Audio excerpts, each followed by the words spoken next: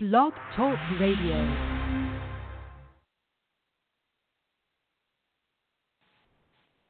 Peace to the gods, peace to the gods. You're listening to High Frequency Radio. I'm your host, Yusef L. Good to be back on the air, y'all. Let me do some mic checking real quick. You know, I ain't been on in a while. I ain't been using this blog talk stuff in a minute and everything. I had to make sure everything's working okay.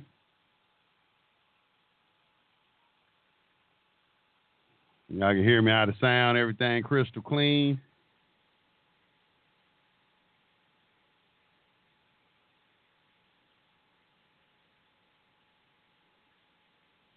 Are they charging y'all?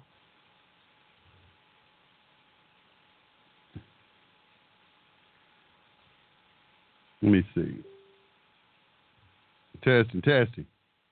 All right, I got it. Okay, everything's okay. All right, y'all. Sorry about that. Making sure I was coming through okay. Make sure all the sound levels all right and everything.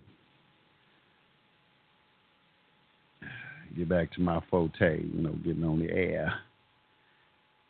I had to get back on the air, man, because it'd be too many people talking mess on YouTube. I need a direct link and everything. But, YouTube been cool, though. I like you. I like making videos. I don't know if y'all, that's another passion of mine that I've developed is making videos. Love that. I want to make some movies eventually. But anyway, good morning, everyone. Happy Sunday morning. It is the last day of the year. As a matter of fact, this is the anniversary of my damn divorce and everything. I was divorced on December 31st. I ain't going to tell you out the year. It's been a long damn time. But my damn divorce was finalized on December 31st. Every time December 31st rolls around, it's another year.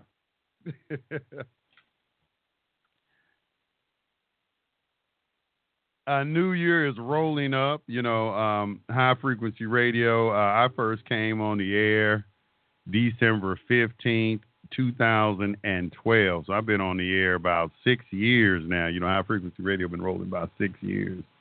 So I want to thank all the support out there. I kind of switched over to YouTube. My man been holding it down over here while in my absence. But I'm back. I'm gonna get to it. I was kind of like listening to, over on the other channel and everything. You got a lot of people who make statements and so forth. And, one thing that really, really gets under my skin, this just gets under my skin more than anything, is when somebody says the people are not sovereign.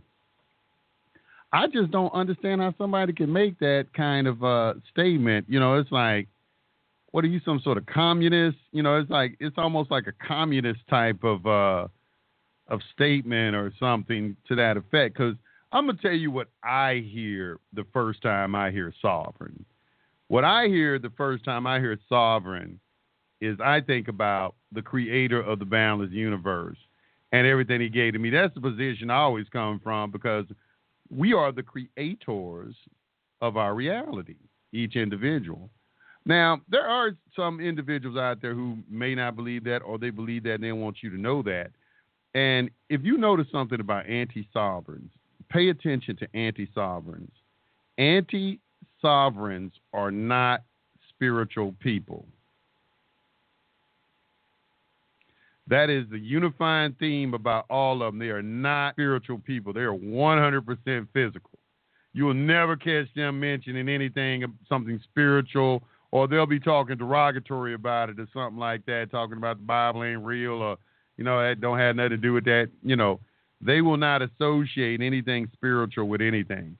Whereas, from my position, how I tend to think is, everything is spiritual. You can't get away from anything. You can't separate the two. There's no such thing as, something being not spiritual. Everything starts in the spirit and then, comes into the physical world. So, to me, that's how I tend to think. And, I kind of question these individuals, and I think that's the battle that we're having out here. I've been paying attention a lot to these to this liberal side, liberal. I see they've coined this phrase liberal. I've been doing a lot of research on that now. And this word liberal to me is just a placeholder for the word Jew, in my opinion. That's from what I can see. I was reading an article today about why so many Jews are Democrats and so forth. And I was just kind of listening, and I'm looking at all this because I'm looking at the agendas. I don't know if y'all pay attention to things. I pay attention to things. I do a lot of research, as y'all can pretty much tell. And one thing that I've noticed is the methodology used to cast doubt on the truth. And all of them kind of much use the same methodology. One of them is ridicule. One of them is defamation, ridicule, and a dependency. This is what I see too: a heavy dependency on the general population remaining ignorant. A heavy dependency on the general population remaining ignorant. They put a lot of stock in the fact that they can count on most of the population never picking up a book and reading anything, because some of the things that these people say is so ridiculous. It's like, why are you even making this argument? All you got to do is pick up a book, and it's right there in front of your face. Like I was watching this guy in Egypt, Akala. He gave a speech over at Oxford. And then I'm reading the comment section, and everybody, these are lies. The white man built Egypt and all this. I'm like, and he's quoting Herodotus and a lot of all the Greek philosophers, and just about everybody in ancient history is telling you, these people are black. And, and you can go over there and look on the walls and you can see it. With all these facts in front of your face, they will still come out and say, well, no, that's not true. None of that is true. And I'm like, for you to be saying this publicly, you got to really be counting on the fact that people aren't paying attention, they're not reading, or, you just really think people are stupid. And, that's what I'm seeing. And that translates over into other things, y'all. Y'all got to understand. It translates into other things. They think that everyone is stupid. And I found that out very early in my career. Very early in my career. And that is why I go to such great lengths of documenting and detailing my videos as much as I can. As much as humanly possible for one man to do. I don't have a crew of people helping me or anything like that. I make the slides. I do the music. I do everything myself. And sometimes it takes as long as a week to make a video. Somebody's saying, why you haven't did a video on the what is that? The slave. Somebody wants me to do a video on what is a slave thing? I can't, it's escaping my mind right now. But the damn court opinion is long as hell. It's long. And I'm like, man, it takes me about 2 weeks to do a video on that. I don't know if I got the energy. Then nobody won't donate for it. It's like, like I want to do a video on creditors and their bonds. I'm going to put a donation button right there in the message section of this video. If everybody listening to this video, just donate $1. I'll do it. Just $1. And that's all I'm asking, because people get mad at you, for asking for money or charging for stuff, but you ask for a donation. Y'all can keep all this stuff going for free just donate to the people who are doing all the research. That's why that's what they do in their organizations. They donate to their research groups. Donate to your research group. Keep donating and keep it going. I understand why they do that, because the people who are researching, they have the wherewithal, they have the DNA for it. You don't. And so you got to support the people going to go out and find the information for you and everything and put it out in a format that you can assimilate. You got to do that. You got to support your researchers, not just me, all of them. I'm not the only researcher out there. You need to, support all of them and donate. So we don't have to charge. So we don't have to, do things like that. We'll put everything on YouTube for free. Hell.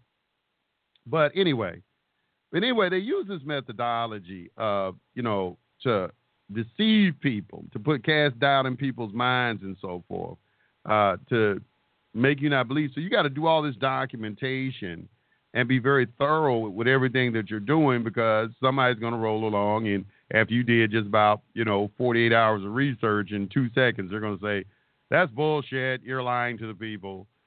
I'm like, and I just been research. I just put in 10,000 hours in this, and you're going to sit here and tell me in 2 seconds I don't understand what I'm talking about. Or they'll tell you that you have misinterpreted something, And that is why I went hard. If y'all want to know what moves me is that early on in this, I first got into it, I think about a year after I was into this. They sent an undercover agent to me. I was locked up in the county jail. They do send undercovers in you at jail, and some of them will talk to you and let you know who they are, depending on your, he was talking to me, and, he was telling me how they weren't going to let me in court. It was a lot of other things. And I told him, you know what, they think we stupid, but, our people built the pyramids.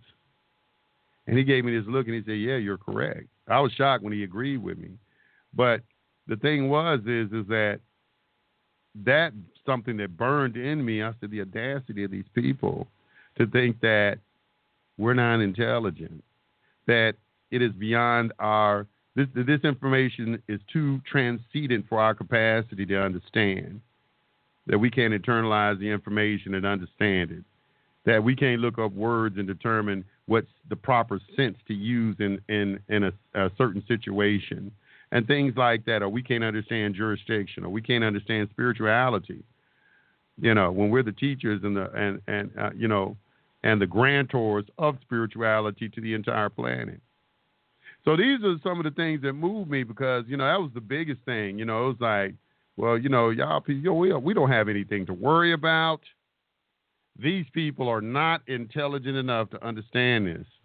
And it is daunting when you look at it. You look at all the books and mounds of paper you're asked to read, and, it just looks very daunting. It's a very daunting task to try and, comprehend or assimilate a lot of this information.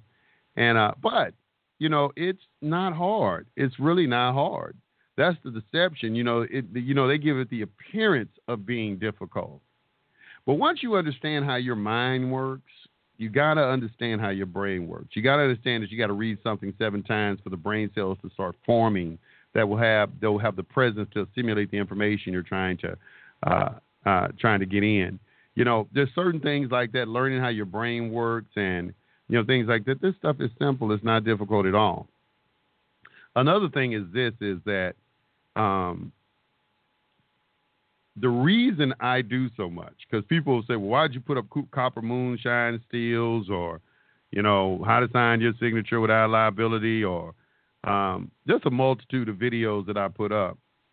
And, the naysayers, they think I have some sort of agenda or something like that. I'm going to tell you what my agenda is. My agenda, first and foremost, is to get people reading again. Second and foremost, to get people to stop charging for things that, kind of readily available on the internet, or they don't give proper credit for where something came from. They won't give the credit. They'll make it seem like it's something new or something, or they created it or something like that. And they're not giving homage to the researchers that came before. And I'm real big on that. You always hear me talking about people.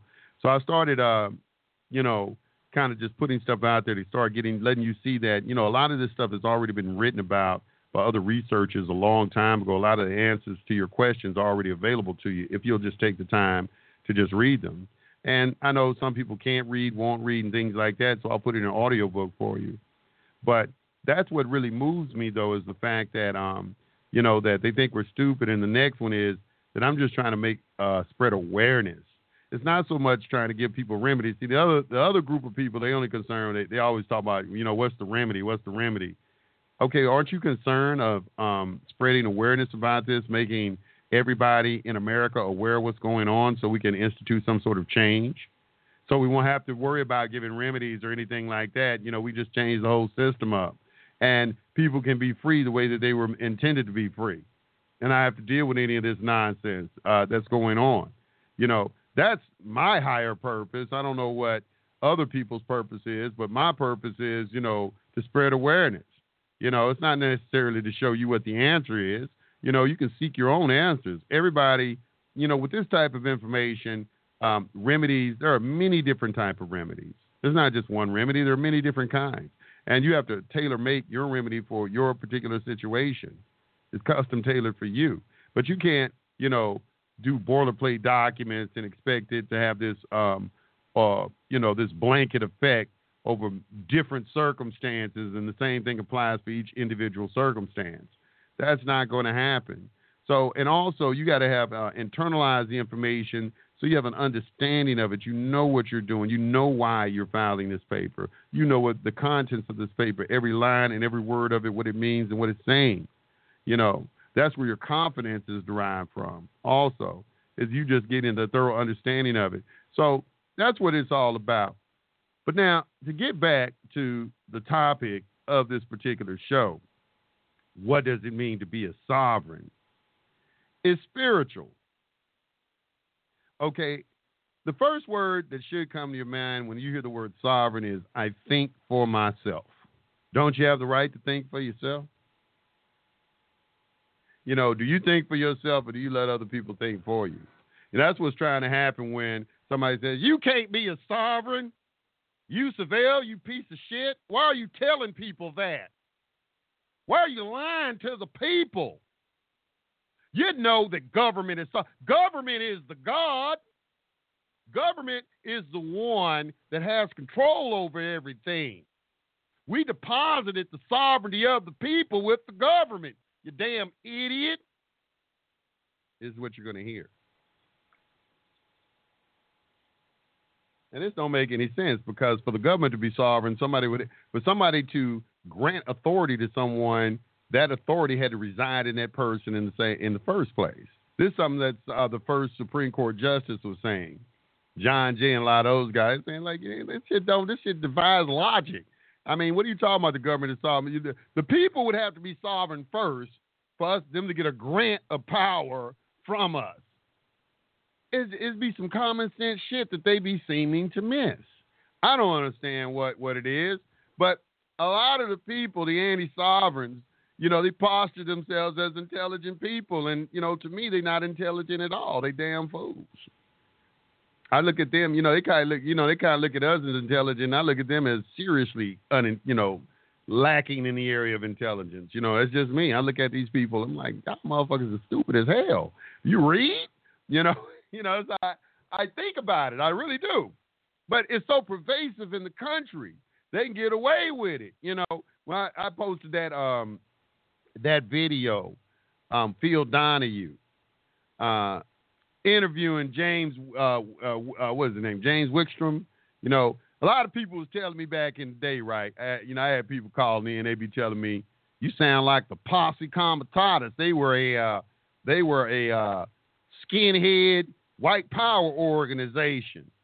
And I had been in this a long time, so I knew that was some bullshit. I'm like, man, you new and shit. You just believe whatever these motherfuckers tell you in the media. That's not what it is at all. So I put up a video showing some black people, they before Congress, there's some blacks in it, and let this black man explain it to you. It's not a racist skinhead organization. They talking about the same thing. Well, that's that Posse Comitatus thing you got from them and everything. I'm like, yeah, everybody's talking about the same. You might change the name of the organization, but the substance of what being discussed, it hasn't changed very much, because it's been on point from the very beginning, and it's still on point. It's the truth. The truth is that we have a government of laws, okay? And we're a nation of laws, and our government has three branches. They are legislative, executive, and judicial, okay? The third, Article 3, protects private rights. Under Article 1, they've created the 14th Amendment, which is this congressionally created citizenship. Congress created it. This should be something else that should be common sense too. Okay, we are the masters. They are the servants. The servant can't grant me a goddamn citizenship. So whatever this goddamn citizenship they created was served another purpose. They said it was originally for black people. I can understand that. Slaves and so forth, all right? That's something that was created for them. All right. I'm not a slave, never been a slave, anything like that. All right. So here's the thing. We have separation of powers. Okay, you got to understand the 7 principles of the Constitution. Under Article 1, Section 8, Clause 3, there is the Commerce Clause. Under Article 1, Section 8, Clause 9, they have the right to constitute tribunals that are inferior to the Supreme Court. Many people get mixed up with that because in Article 3, Section 2, you will also see them reference and all its powers that are reserved to Congress on the courts. But you got to remember, that's why you got to remember separation of powers. Okay, these congressional courts are not Article 3 courts. A lot of people think because in Article 3, Section 2, it mentions Congress, that Congress has the ability to create Article 3 courts. No, they don't. No, they don't. That's the judicial power. You got to understand what a judicial power is. They have a judicial power, but it's only within the grant, only within the scope of the powers that have been granted to them. And you'll see the full scope of those powers in Article 1, Section 8, all of Section 8. So they can only adjudicate matters in their courts, in these federal courts, that have been adjudicated to them or have been delegated to them under Article 1, Section 8. I've read so many different articles over the years from guys. They talk about military courts and things like this and all this. And I'm like, these guys, you know, I mean, guys who look like are respected out here. And you know, just doing my own research, I'm like, these guys don't know what they're talking about. They're military courts. They'll say they're military courts. And I'm like, I'm not seeing how it's a military court. You know, so well, it's because we're under martial law, blah, blah, blah. You know, they started talking about the Lieber Code, what Lincoln did, and so forth like that. And I understand that. I understand what you're saying, but it all still goes back to the Constitution. You know, they cannot exercise the power that's not been delegated to them.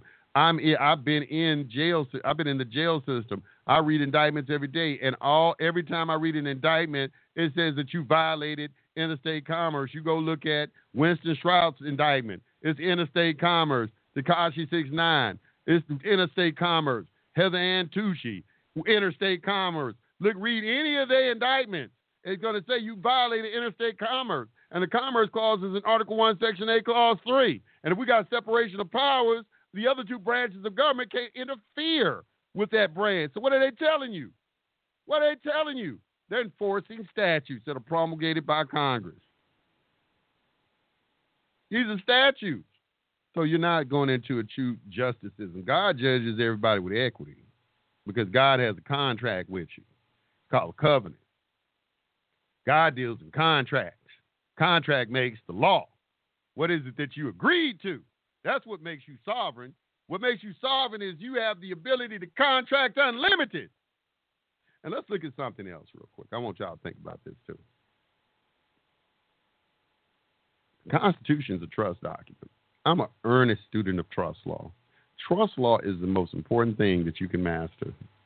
As a matter of fact, I recommend mastering trust law before a secure party. I really do. That's from the heart. That's on everything I love. Well, you pick up anything on secure party, you should study trust law. I really believe it goes in that order. The reason why is there's something I learned in trust law. Okay, trust are based off contract. Everybody who's going to be a party to the trust has to sign a contract. They have to contract with the trust. Okay, the Constitution is public law. It's a trust document. Everybody who's going to be a party to that trust, they have to be involved in some sort of contract in some kind of way. Also, the trustees are the ones that have all the power. The beneficiaries don't. However, the beneficiaries manage the trust for the benefit of the beneficiaries. Okay? The beneficiaries, they don't have the power. However, everything's done for their benefit. The trustees have all the power. The trustees have all the power in trust. Okay, and if it's an irrevocable trust, they definitely have all of the power.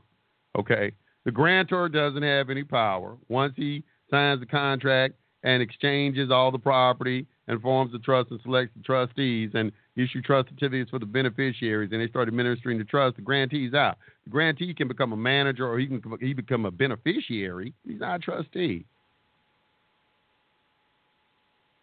You know, so these are the things I'm seeing. You know, I'm thinking about. Unless it's a grantor trust, I'll take that back. I'm thinking of unincorporated business organization. Let me take that back, which is what I believe that the Constitution is, and I believe all these birth certificates represent trust certificates. They represent your prorated interest in a distribution from the trust.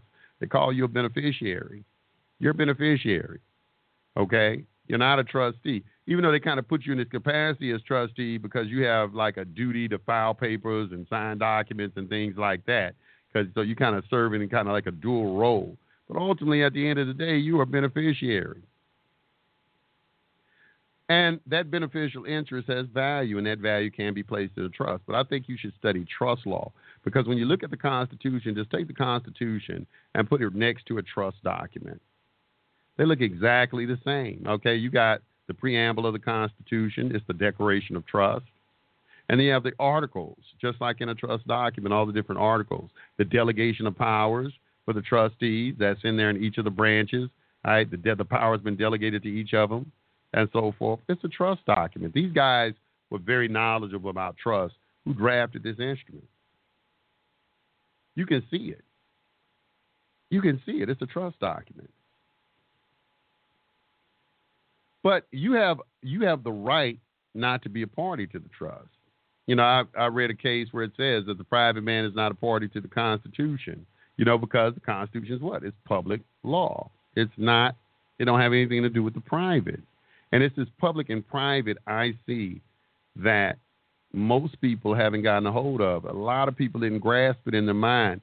That is something else that you should spend a lot of energy just studying is what is the difference between public and private. Understand that the Constitution has application on the public side. You have a right to be, I had a video taken down off my YouTube page. It was like, do you really understand the private side? And I went back and forth with YouTube. I can't understand why they took that video down. And the only thing I can think of is because I was educating people about public and private.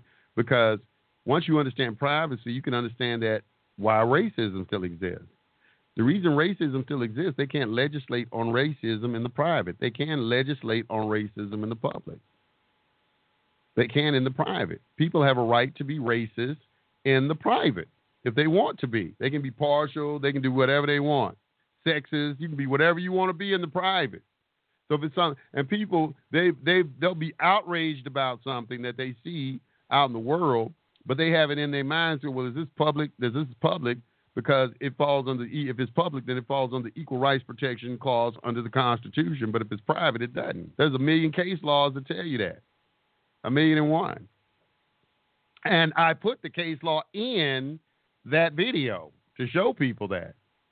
And these are things you have to understand. So being sovereign is synonymous with being private. The superior man stays in his own domain. The superior man stays in his own domain. You're superior in your own domain. When you say you're sovereign, it doesn't mean that you are the creator of the boundless universe. Just like when I say peace to the gods, if I call you a god, I'm not calling you the creator of the boundless universe. A lot of ignorant religious people. I'm not going to say religious people. I'm going to say ignorant theologians. Because theology and religion are two separate things. Religion is something that is inherent in you. All people have this inherent feeling that there is a higher power and so forth. Theology is when these people try to explain, interpret, and make things up for you and try to explain it for you as if they have somehow have a vaster knowledge about God than it's everybody else. When they are finite beings and the finite cannot circumscribe the infinite. It's really interesting. But they will tell you these things. So when you're a god or a sovereign, okay, where that begins is in your ability to think for yourself.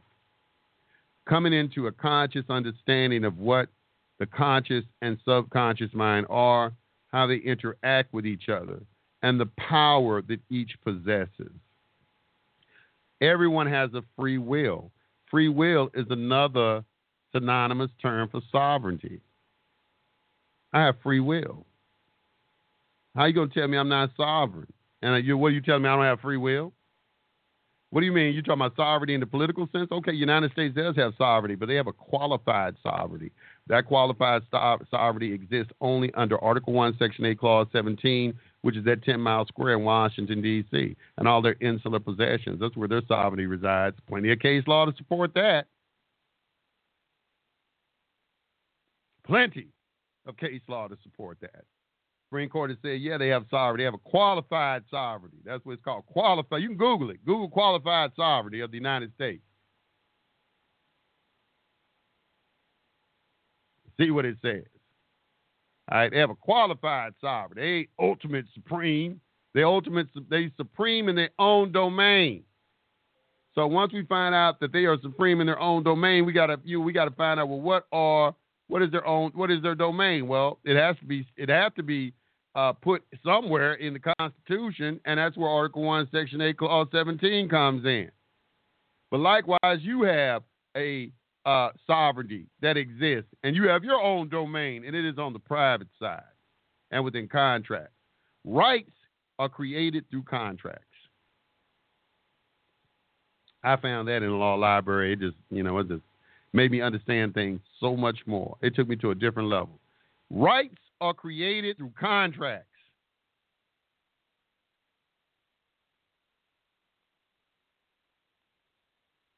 Remember that. Rights are created through contracts, and they are enforced in equity courts. The first contract that you make is with the Creator. What is your moral code? How are you going to govern yourself accordingly? How are you going to interact with your fellow man? How are you going to demonstrate civility towards your fellow man? The next is the contract you have with your wife, because you were commanded to be fruitful and multiply. That's the first thing came out the Creator's mouth. Everybody talk about God and so forth. So that's another reason I can't go with the liberals and everything, because they want to kill babies and do all this kind of stuff.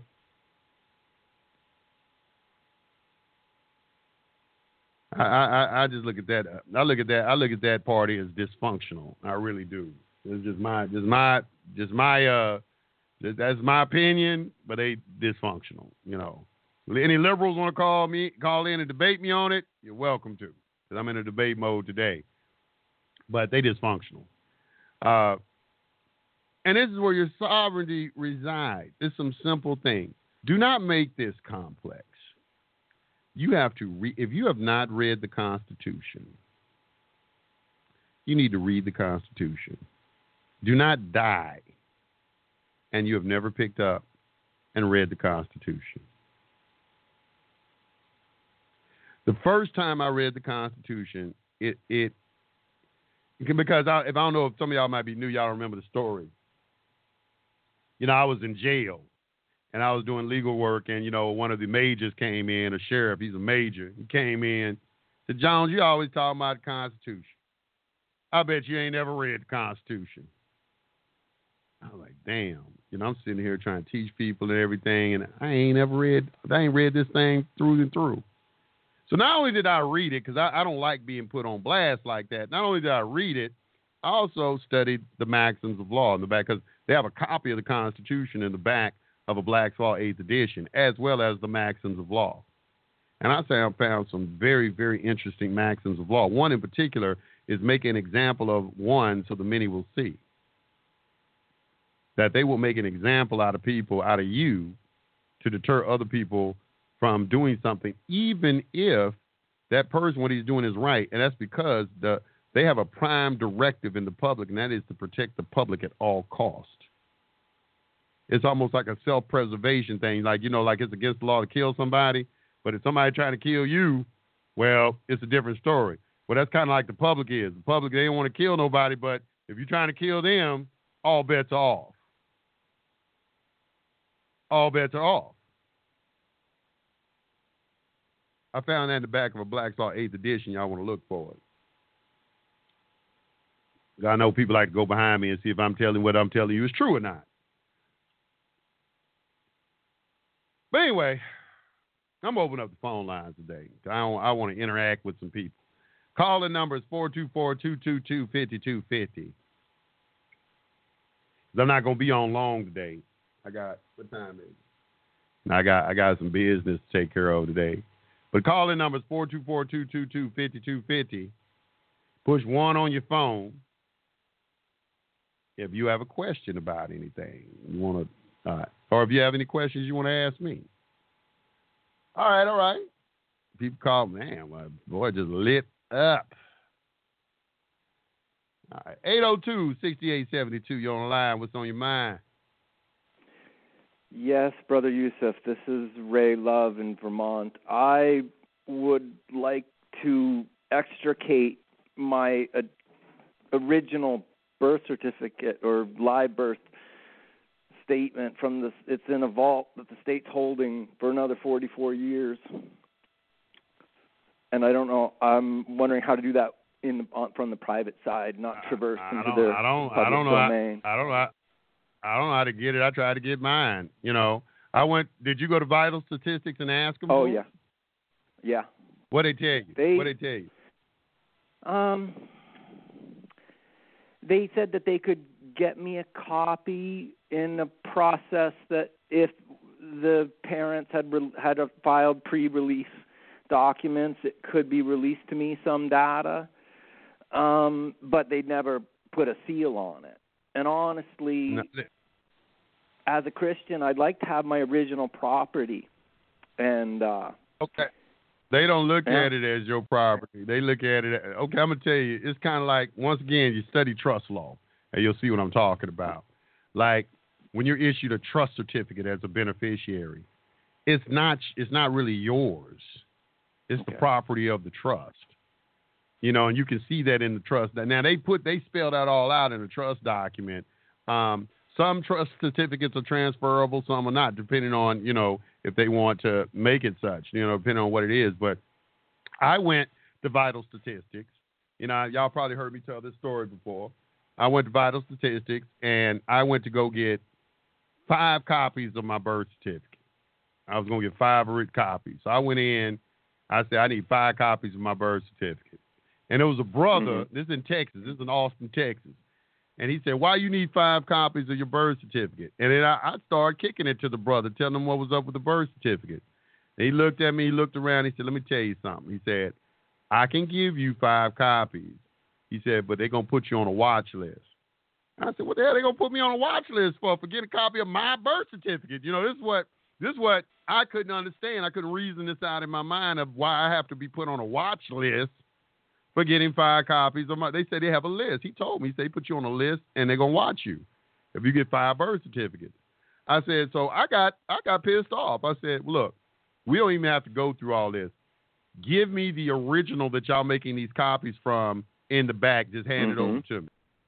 All right. So he told me, he looked around again. And he told me, he said, look, he said, we can give you that.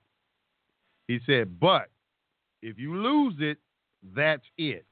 Now, I don't know what that means. And I'm telling you word for word what he told me. He said, I can give you that, but if you lose it, that's it. That's all he said.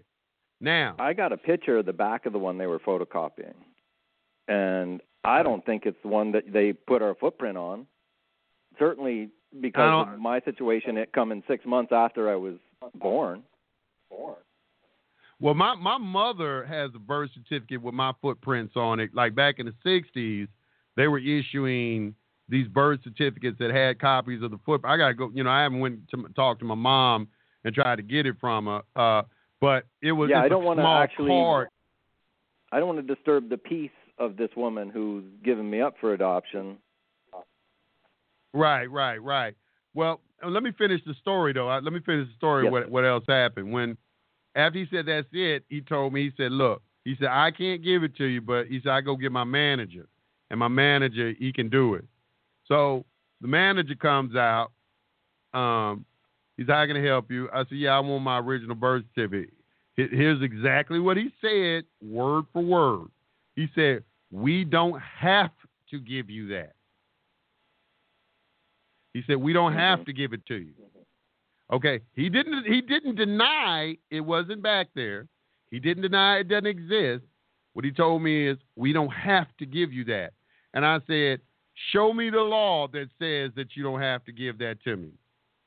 And he said, no, what he said is, we don't have to give you that. It's the code. He started saying it's the law. The law says that we don't have to give you that. He said something like that. And I said, well, what law?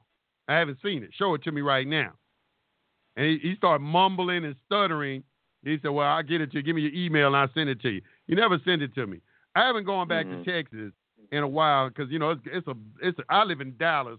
To go to Austin's 4 hours. I drove down there. It was like a journey to get down there. And I just had made the trip back down there. But I'm going to go back down there again My next time in Texas, next time I get a chance to go through Austin, and I'm going through there again, because what they did in Dallas, okay, it used to be the fact that you could get your long form in your particular city. After all of this we've been doing start getting popularized, all of a sudden the only thing you could get in your city was the short form, and they only made one place in the whole state of Texas where you can get your long form, and that was in the Vital Statistics in Austin, Texas. And what's really interesting is growing up the whole time I was growing up, the place where we went to go get our birth certificate was the Commerce Building. Because I don't know if a lot of y'all know, is when they create the birth certificate, it goes from Vital Statistics to the Department of Commerce to the Treasury Department and then to the DTC, and then it's with a holding company called Seed Corporation. All right, because those loans basically, the labor of the American people is being securitized. All right, so that's the whole thing of where it goes through. But this whole thing, he never gave it to me, never sent me anything or anything to tell me any of these things. I'm going to go back down there. But that was the conversation I had in trying to get mine. I went down there to try to get mine. I said, I want my birth certificate. Now, whether you need that or not, I don't really know, because a lot of secure party processes involve a step in where you giving notification to Vital Statistics. At the end of the day, you got to realize this, and this is why I don't think a lot of people think. No one can make you be a slave. Involuntary servitude is unconstitutional. The only thing that exists today is voluntary servitude. So nobody can make you be a slave. Okay, what they are saying to you, I don't think people get a grasp of it, is that we live in a what's called a welfare state. This is what Franklin Delano Roosevelt created in 1933. He created a welfare state. This is when birth certificates and Social Security cards started getting issued. Okay, it's creation of the welfare state. Now, they have a society. You don't have to be a member of their society. All right, if you don't want to be in that society, all right, then remove yourself from it. This is what a lot of people are talking about, when you look at the Amish, for example. Okay, the Amish, out of everybody I look at, I think they are the group of people that have it correct. All right, now, I don't teach removing yourself from the system. I teach how to use the system for your benefit. Okay, and in using the system for your benefit, when you go get a certified copy of your birth certificate, that's really all you need, okay, because you got that. Nobody else can get a copy of that. Nobody from the government or anybody can get a copy of that. You're the only person who can get a copy of that. All right, and once you get a copy of that, you can form a trust. Some people call it a UCC contract trust account, and then you can appoint the Secretary of Treasury as the trustee over that with a fiduciary duty to administer any prorated interest that you have in that trust, go into that trust and use that for your benefit. Now, why are you using the Secretary of Treasury? Because when you read the Federal Reserve Act, the Federal Reserve Act is a trust document. Read it. That's a trust. This is why I'm telling people to study trust law first. When you study trust law first, you can see this all has to do with trust and bonds. Everything is trust and bonds. All right? That's a trust. They call it an act, but all it is a trust cast into the form of an act. It's just a trust.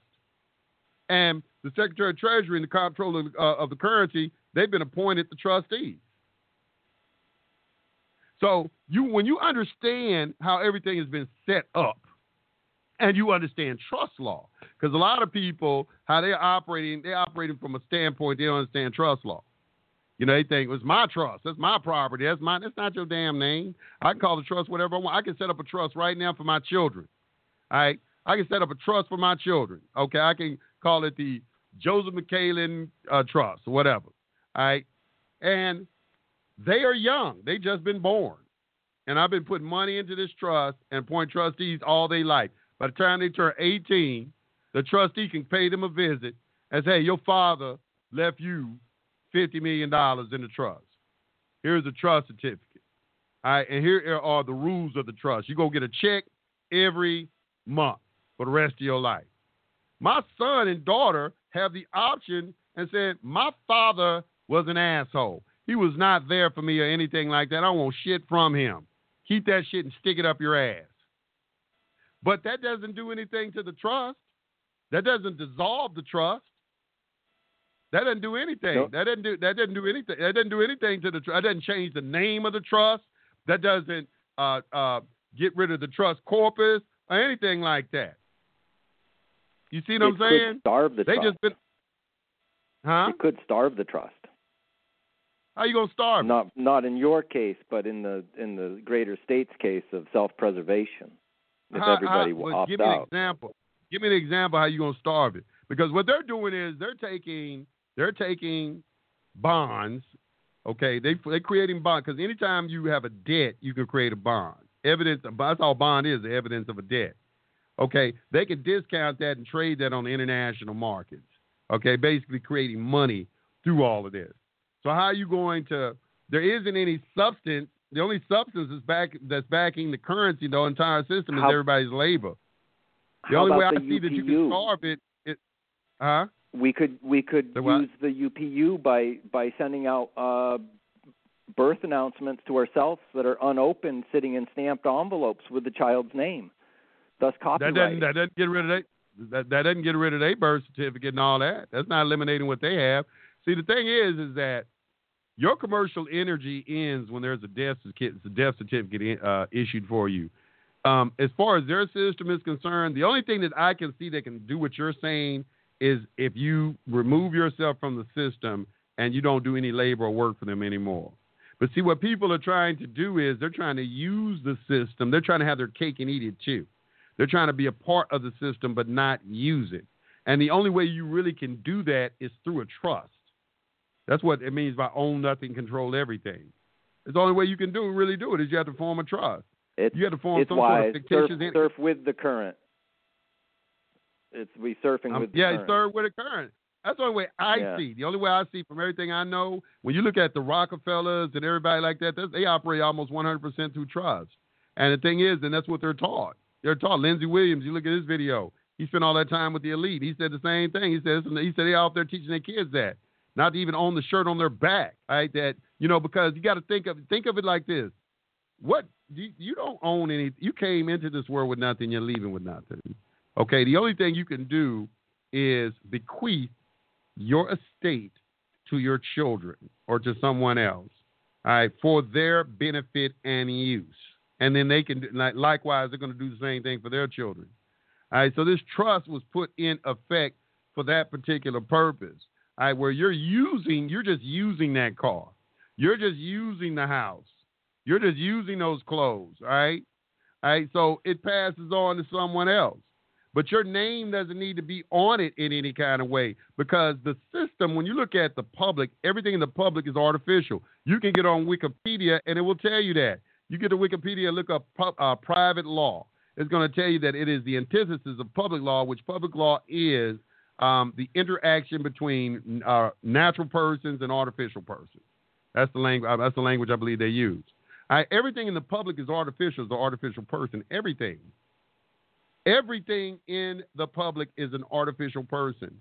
They can only deal with other artificial persons. Why do you think they put your name in all caps on everything? And you're pleading on the court, and then on the driver's license, everything is an artificial person. They only deal in artificiality. So you can create another type of artificial entity to take the place of the one that they initially issued you. It's just like the Monopoly game. I always tell people, it's like when you play this game with the public, it's like opening up a Monopoly board and choosing a token to go around the Monopoly board with. All right. The first token they give everybody is the token called individual. When you look up a word individual, okay, individual is a corporate entity. All right, it's a corporate entity. All right. So it's at the bottom of the barrel, though. So you have a trust, an estate, a corporation, a company, association, a partnership, and an individual. So you got all these entities that is recognized by the IRS that are basically pass-throughs for the current of how everything in society operates, because money keeps flowing. Money's energy, and that's how it flows through the schematic of the system. Okay, but you can choose another one instead of operating in this individual capacity that's basically a sole proprietorship that has all of the liability. Okay, so the key to the game and playing their game in the public is how am I going to limit my liability or completely eliminate it? That's the name of the game. The name of the game is liability. How am I going to eliminate my liability or at least reduce it? And you do that, number one way you do that is first because ownership has liability. All these people tell you own the birth certificate. You don't want to own shit. You want to control it. Control is more powerful than ownership. Control is more powerful than ownership. This is the message that Rockefeller put out there, all right? And the people can't see the grass. They think they need to own. That is the number one thing that they have fooled everybody with, is thinking that what you should have is ownership. No, it's not ownership. It's control. You need to control the straw man. You need to control your estate. You don't need to own your estate. You need to control it, because when you own it, you're liable for it. And the liability falls on you. And what the elite have discovered is how to eliminate their liability. And how they eliminate their liability is they own nothing, control everything. That is the way that the current is flowing currently. Speaking of constitutions, the State of Vermont Constitution, subsection 63, it reads, the legislature shall regulate entails in such manner as to prevent perpetuities. Isn't the ens legis a perpetuity? There are exceptions. There are sections in trust. Public charitable trusts are able to operate in perpetuity. You're going to see. That's why I say you need to study trust law. There are some trusts that have exceptions. There are exceptions. Average trust has a termination date, which can be renewed. Okay. Now, corporations have perpetuity. They have endless existence unless you dissolve them. But in the trust world and everything, you might have a trust that lasts 20 years, 10 years, 15 years, 100 years. But you can put something in the clause of the indenture agreement that the trustees have the power to renew or extend that indenture agreement a subsequent amount of time as well. So, and that way it can exist. It dies and comes back to life, essentially. That's how they get around that. But there are trusts that are created for a public benefit have a perpetual life, like your Social Security trust. We'll see how perpetual that is. We will see how perpetual that is. I'm not here to. I can't debate that. I'm not an accountant for it or anything like that. What I do know and understand is that in our society, what has value is interest in things. So when people say, I think they have this concept in their mind that money can be exhausted. This is just like the Monopoly game. What happens in Monopoly when the bank runs out of money? What do? What do instructions tell you to do? Go around. No, I'm gonna tell you. You ain't read the instructions of Monopoly. In Monopoly, when the bank runs out of cash, it tells you to go get some goddamn notebook paper and make some more. Oh, money's of account. Thank you. That's what the government does. All right. As long as they want debt. Okay. As long as there's debt, they can create as much money as they want because it's all debt based. Okay. So it's an interest in a thing. It's like this. If you have a car, and let's say we both don't have any money, all right, but you got a car and you need to get something from me. You say, hey, Yusef, I need to borrow some advice. A whole bunch. Huh? I need advice. Borrow what? I need to borrow some advice. Some advice or whatever. Whatever it's going to cost. And I say, and we don't have any money. And I say, okay, well, give me a security interest in your automobile as payment. Okay, so you agree to that. So you agree to that, and now you give me the security agreement, and you create a promissory note on it. You promising to pay me back. Okay, that has value. Now I can go and trade that because there is something that is supporting it. There's a security interest in property. That's how all money is created. That's how the government is doing it. The government, the number one thing the government wants when they arrest you is your Social Security number or your driver's license. They got to be able to identify you as a U.S. citizen some way. What identifies you as a U.S. citizen is because you have a Social Security number. What they do is they put a lien against it. They don't take any money out of your account. They don't have to. All they have to do is create evidence of a debt, which is what the statutes are. The statutes are what's called, you go back to something called the statute merchant. Statute are a commercial bonds. They're bonds of record. Every time you violate a statute, a debt is owed. Okay, and they tell you they put a lien on you, like here in Georgia, we got OCGA 1711-1 that tells you very clearly when you're found guilty, they lien up your property. All right, the way they put any lien on anybody's property is through a Social Security number. When they get your Social Security number, they put a lien against it. Now they hold you as the collateral for it. Anybody's been to jail, you know what you got to do when you go to jail. You got to work. They say in prison you got to work, or they put you on probation and you got to pay fees. Or something like that, do community service, or something like that. All that has value because labor has value, okay? So you got to do some sort of labor, some sort of slave labor for them. And now they got a bond. That's no different than when they had slavery. If you go back and watch 12 Years a Slave, they were selling slaves through bonds. That's how they sold the slaves and everything. So it's about bonds, okay? So that's why they have this mania of writing you traffic tickets, finding you guilty. 100% incarceration. Right? 100% incarceration would solve a lot of things economically as far as competing with what China was in the 70s. Well, it probably would. I mean, I think that's what they would love to do is put everybody in slavery. Also, there's this big misconception that our taxes are paying for a lot of the goods and services in these municipalities, and it's not. Ronald Reagan came out with the Grace Commission report and told everybody very clearly, I think it's like on page 22 of that report, 21, 22, 20, something like that. He tells you very clearly that 100% of your income taxes goes back to pay the interest on the federal debt. So that is why the government has to do this, because they're not getting no money from us. So they have to create all of these creative ways to make money. Now they've done it is start arresting people, giving people charges. They're charging you. They used to come to us and offer us to buy the bonds, treasury bonds and government bonds and things like that. People weren't doing it because the return wasn't big enough on it. So they stopped doing that, and they turn around and start arresting people. It's okay. Well, they won't finance the government. We'll force them to do it. We'll arrest them. We'll give them traffic tickets. We'll tax them to death. They're bad fishermen because they're not arresting the big fish. Right? Those are the charges they should be laying as against the human traffickers that are running the whole slave system to begin with. I don't know if you caught on yet, but they ain't working for you. They're not working for you. That's why I brought up this thing at the beginning of.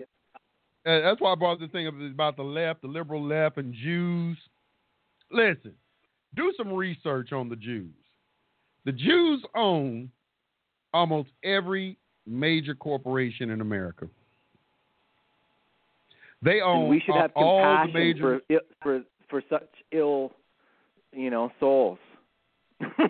we need to have compassion for. Well, I mean, the only thing, you could have. I don't knock the Jews. The Jews have something that all the other races don't, and what they have is they got unity. If there's one thing they can be guilty of is looking out for their own first, okay? Which I really don't have a problem with because everybody's bitching out and complaining about it, but they are doing what you should be doing, okay? They're going to spend money with their own first. They're going to do business with their own first. They're going to put their own in positions of power first. They're going to do all of that first, okay? I'm reading Henry Ford's The International Jew, which is a very good book. You can listen to that. He talks about it. But they own everything. When you talk about the Democratic Party, almost all Jews are Democrats. When you look at the 3 Supreme Court justices that are on the Supreme Court, 3 of them are Jews, all of them are Democrats. All right, they wanted Merrick Garland, who's also a Jew. They wanted him on the Supreme Court because Obama nominated him. The Republicans blocked it. And then when Trump came into office, he nominated Kavanaugh, okay, which was Dianne Feinstein, who's a Jew. All them got pissed off because they're trying to load the Supreme Court with Jews so they can take the guns. And that's why I put that video on my YouTube page showing y'all in 1995 when all the militia groups went before Congress. You need to watch that video. And here's the thing about us. We do not watch. When I put up videos, motherfuckers do not watch the goddamn videos. If it ain't goddamn got a whole bunch of Tinkerbells and shit like that, they don't want to watch it. They won't watch it. I made it through that twice. Yeah, I made it through that twice. Wasn't it a very informative video? it really was brave of those souls to get in front of those vipers. Who was the person that was questioning them? We had Arlen Specter and Dianne Feinstein and. Thank you. All right, so the same person today. It's so easy to see what's going on. I don't know what people are. That's why they think we stupid. Because they can put something right in front of your face and you won't fucking see it. You won't fucking. You too concerned with primary infection. You said it yourself. Unity is the way, and the reason they stick to themselves so much and they push the left is an Overton window. They want there to be a reaction so they can get a dynamic back and forth when unity is really where we should be at. That's true too, but they also have this notion. They also want to be. They think in their mind that they're God's chosen people, and there's some Christians out there that co-sign that. All right, they think that they're God's chosen people, and they have a right to rule the planet. On the private side, they can think they're gerbils. I don't care. Well, they doing it. And let me tell you something. Right now, who's to say they're wrong? They in control of everything. Who's to say they're wrong? That was what someone supporting Manifest Destiny pointed out to me. I mean, right? they running everything. Yeah. And people don't even understand it. 98% of our actors you see on television that you think they're white. That's another thing. Like my friends, they think white people and Jews are the same thing. White people and Jews are not the same thing. All right, Jews do not consider themselves white people. We also ought to look at what is thought and what is race, right? Because it gets just so tangled. It's almost like law. You don't want to go in there and see it all because you can't know it all. But supposedly you can't know, man. That's a maximum law. That's a maximum law. Many men know many things. No man knows everything. You're not going to know it all, but you don't need to know it all. All you need to know is principles. You don't need to know all the laws. Principles are few, right? If they take your stuff, don't let them near next time. I mean, the thing about it is, what I see, just in my humble opinion, is they destroyed families. All right, families, the importance of family is not highlighted enough. People have just become, they're doing everything. When the homosexual agenda, the lesbian agenda, the feminist agenda. It all goes back to the Frankish doctrine, at least in my research, in 1700s Germany, right? They wrote that up, and then the League of Nations, and then they keep pushing the same song, just different singers. They've been pushing this same theme for the last 100 years. I go all the way back in history. You go back 100 years, them people talking about the same shit we're talking about today. Exactly the same. They talking about the liberals, the left. Go back 2,000 years. What Gospel they're promoting. Of Thomas. The fox has his hole, the bird has his nest, but only the Son of Man has nowhere to rest. 2,000 years. You can see all of this. So my thing is that, I don't knock them for that because they got a right to dominate. But can we heal them with Ho'oponopono or some other astral? You can't. Wait a minute. Hold on. First of all, what right do you have to think that they need healing? Okay, that's number one. If they cause injury, then law's involved. They're not causing injury. Okay, the first rule is free will. You doing this. You doing it. Everything in their system is voluntary. Everybody's voluntarily. Here's the thing. Let me get into some esoterics for you, and you'll see this when you start studying. Okay, there's a phrase. I heard this on American Gods. It was the most powerful phrase in the whole show. I heard in the whole show, is that he who controls the paradigm is God. He who controls the paradigm. In other words, if I create a model of thinking for you, I'm your God. All right, I'm your God. So now I have the right to create a paradigm. You have a right not to create your own paradigm. Okay, and what's happening is you're not utilizing your mind capacity to the fullest extent they do. I'll give you a few examples. One thing about the Jews, one of their laws is that they will not masturbate. Now, what is the science behind that? The science behind retention Don't burn of the candle sperm. at both ends. Well, okay. Well, it's right? an energy. It's an energy thing. The longer the man allows sperm to accumulate in his body, the more it increases his intelligence. Okay, and this is how a genius is born. And you'll even see this in Protocols of Learned Elders Design. In the end, it'll talk about that the world leader that's going to come about is not going to soil itself engaged in sex with a woman and so forth. And you'll also see this in Proverbs. It says, do not give your strength to men that which can destroy kings. Strength in the Bible is synonymous with sperm. Okay, now it's not saying don't have sex with women. Okay, and this is where you get learning how to have sex and orgasm without ejaculating. What they're really talking about is ejaculating, being able to retain the ejaculation only in the instance when you need to create life. Okay, one now needs to transmute the energy into the body, though, bringing it back up. They are able to do this. Now, this is the reason behind why wherever they go, the first thing they do is inundate the population with pornography. They did this in Nazi Germany. They're doing it here. You know, that's what Hitler was pissed off about. He said, why are you putting all this pornography out in the media and so forth? All right, he introduced all this. But they did the same thing here. They own the porn industry also. Well, sex, you know, keeping you in that mode and everything and like that is keeping you down. And that's why you'll see, it's like everybody say, well, the Jews are intelligent, the most intelligent people. There's no physiological evidence to support that. However, because of their knowledge of the science of sex and so forth like that, they can demonstrate a higher level of IQ due to the fact that we don't understand how intelligence increases. And intelligence for a man increases through the retention of the sperm. Now, you can go and investigate this in anything. I've been investigating this. I did heavy research this. You find them writing about this back last 2,000 years. Okay? And when you do it yourself, you've always heard, experiment on yourself. Like I shot pool. If I had ejaculated, my concentration in shooting pool was real low and playing chess. If I hadn't ejaculated for a while, I'm on the chessboard, I see everything. I'm on the pool table, my stroke is superior. You hear them talk about it and athletes talk about it. You hear about it on the weight pile. Okay, everywhere you go, you're going to hear this.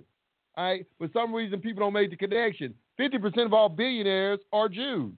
Okay, most of them are Jews and so forth. And most of the wealthy people on the planet are. And because of this fact, they understand this fact. They understand the science of mating and things like this. So there's an esoteric component to all this that people refuse to recognize. But if you would just take the time to research it and experiment on yourself, you're going to see you're going to find out what I'm saying is true. Yeah, no, 30 years in martial arts. I've heard that for decades. And they practice. They have a law against it. It's a law against it with them. So if you're constantly watching pornography and masturbating and doing things, you are killing yourself. Oh, it's the equivalent of the fast food, right? That's the same assault, just on a different system. Weaken the. Let me talk about enemy. that. The kosher. I just posted on my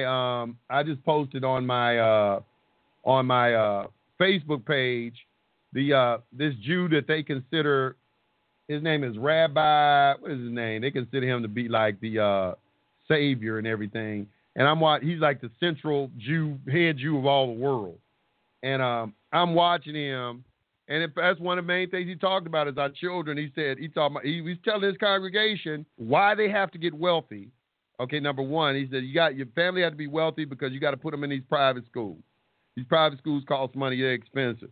He also said that you cannot feed your children government food. Okay, now one of the things about kosher and how to slaughter a cow is because they won't eat the meats that we eat, because if a cow is not slaughtered properly, then the fear that cow experiences is going to infect the blood of the cow. All right? Oh, that's see what it in the eyes of the road rage, Yeah, exactly. So they won't eat the foods, and that's why when you go out, if you just pay attention, you go out in society, you don't see them at your malls, you don't see them in your grocery stores. They don't do any of the things that you do. You don't find them in your schools or anything like that. And they got laws, and there's a reason why. I tried to tell this in another video. Somebody was saying, if God says don't eat pork, and then so the Christians will say, well, we're not under the law, we're under grace, and so we can eat pork. And I'm like, wait a minute. Why did God say don't eat pork? Was God just standing around saying? Was he just standing around saying, let me tell my creation, just giving them some rules. Don't eat pork. No, there's some sort of science behind why you're being told not to eat pork. Okay, notwithstanding the fact it has the trichina worm in it that it gets in your brain, but it's on top of that, it's an unclean food, But there's a reason why, and that's what they do. They understand the science behind a lot of the things that they are told. Their leadership does, whereas our leadership doesn't. They don't know the science behind it. Everything is just a mumbo jumbo belief with them. Everything they separated science and theology. Okay, they don't think the two go together. When science and theology, you counsel that we don't have to be part of their system, but with the vaccinations, they're putting animal DNA inside of ourselves and our children, thus potentially giving us, cannibalism if we eat any animals. I agree with the vaccinations, and there are a lot of people are starting to have their children at home. A lot of people go get Social Security numbers for their children because they want to claim them on their taxes because they can't make enough money and they need this influx of money at least once a year. There's a lot of things. You go back and you really think about how you are voluntarily participating in the system.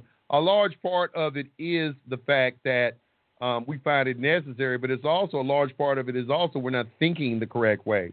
And we don't understand the power of the mind, right? The ability to create your own paradigm. Most people don't believe in that. Even though these Christians are told this in Mark 11:22-26, you're told that. That's the law of attraction. Jesus the Christ is telling you this. You got to learn how to think in a certain kind of way. Don't worry. He said, why are you worried about tomorrow? Isn't bringing the two to become one in the same house, isn't that bringing us into our heart? Well, bringing two into one, what's the definition of heart? Because when you go get, I interpret that to be like the mind and then the emotional gut for a consensus algorithm. It's bringing the mind and the emotions together because you need both. Yeah, to create feeling, which is the big magnet. I'm just defining the biggest electromagnet in the system as heart, be it the physical pump. My point, without getting too technical in all of this, is understanding that there is a spiritual component that is being ignored by everyone, and it's not being explained properly. Everybody's totally physical, and the physical plane is the plane of effects. The spiritual plane is the causal plane. There's only power in the cause. There's no power in the effect. So if you're completely physical, you are completely powerless.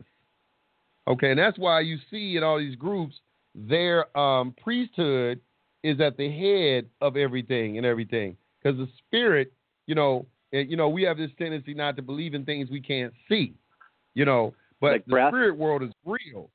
It's real. The spirit world is real. Thoughts are real. Thoughts become things, and we got to get back to that, being having an understanding of our spiritual abilities, because that is the only way out. You're not going to, when you try to go through the political route, voting and all that, what basically is kind of like you are blaspheming God, because the thing is that the only thing, you put all your faith in men. You don't put your faith in men. You put in too much. People have put too much faith in men and other men, and and your faith is being misplaced. They've proven it to you over and over and over again. Every year it's like you rail on the fortress wall. The door is within. Is that what you're saying? I'm sorry. Is within. Repeat. Don't rail against the fortress wall. Just the door is within. It's within. The key is within. It tells you that water for which you thirst is in that big vein on your neck. Doesn't it tell you in Luke 17:21? Look, ye neither here nor there, but the kingdom of heaven is in you. Seek ye first the kingdom, and all things will be added to you. This kingdom. Now, this kingdom, I don't know how they interpret it, but it should. Think, why I have to seek the kingdom? Why is it something I got to look for? And then the next thing I'm told is he tells you where not to look. Don't look over there. Don't look over there. The kingdom of heaven is within you. It's in you. All right, so it's something that is internally in you, okay, that empowers you and gives you all this power. And that is what we need to get back to, because all this voting, picketing, protesting, looking for change through some sort of political type process, it's been futile. Okay, the only That's thing you're going to do divide it and has to be rule. some sort of it has to be a spirit. Only transformation that's going to occur is a spiritual one. Yes, It's the sir. only way. Anyway, hey, look, I got a whole bunch of people. I Thank you. appreciate the call. Yeah, I thank you, and I appreciate you. And let me move on to the next caller. Let me pull up. Where we at?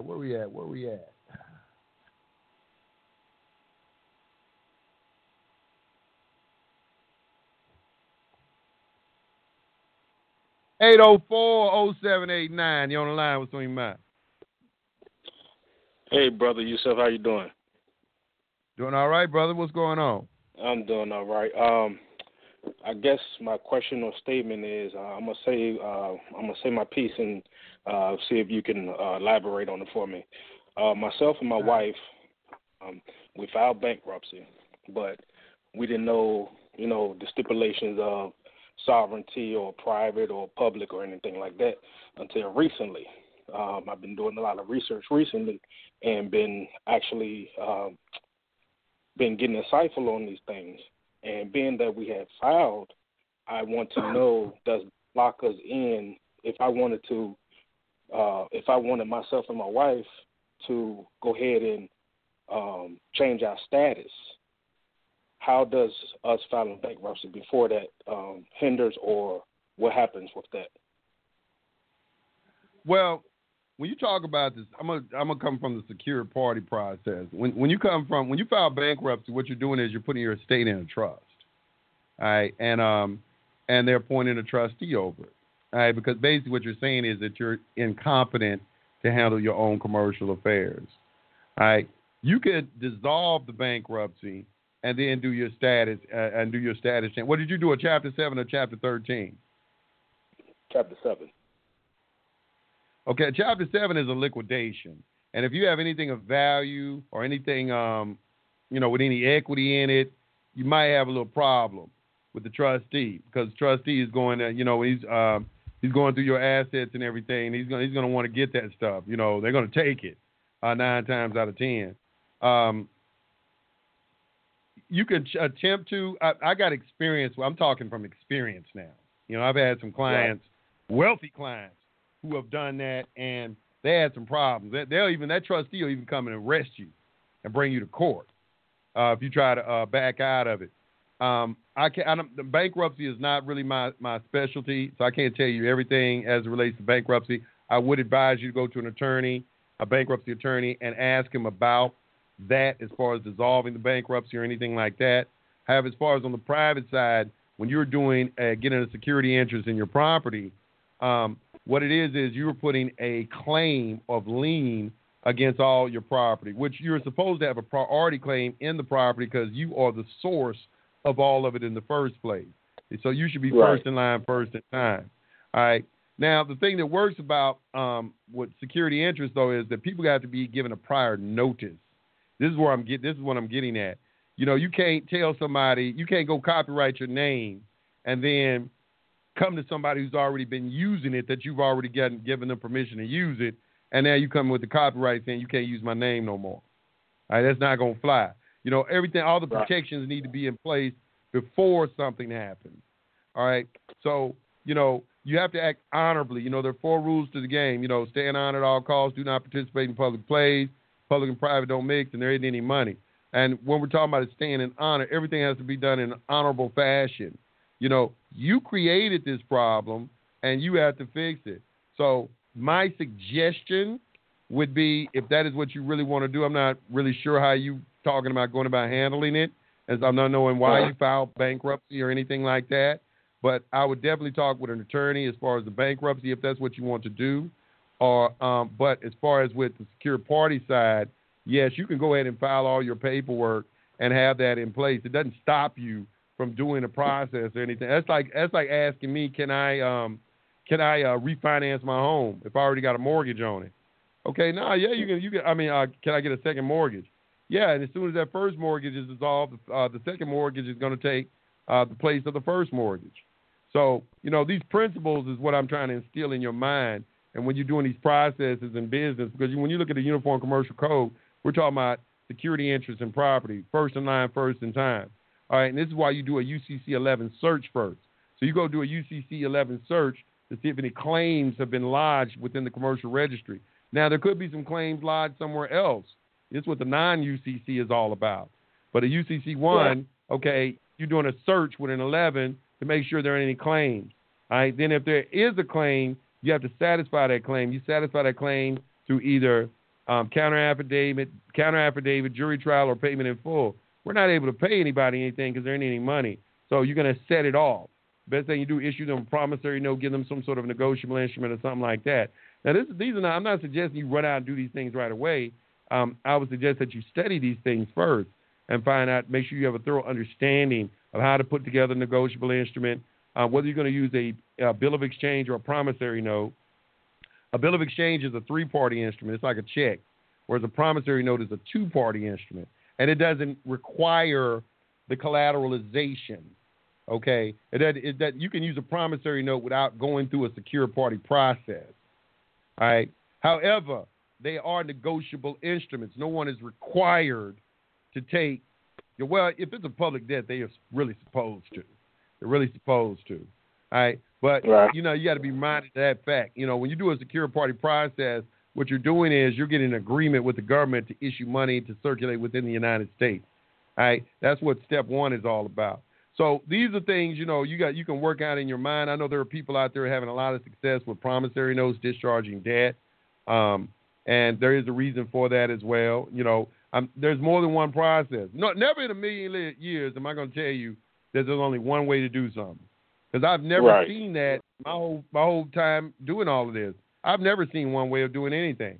There are multiple remedies and multiple ways of doing things.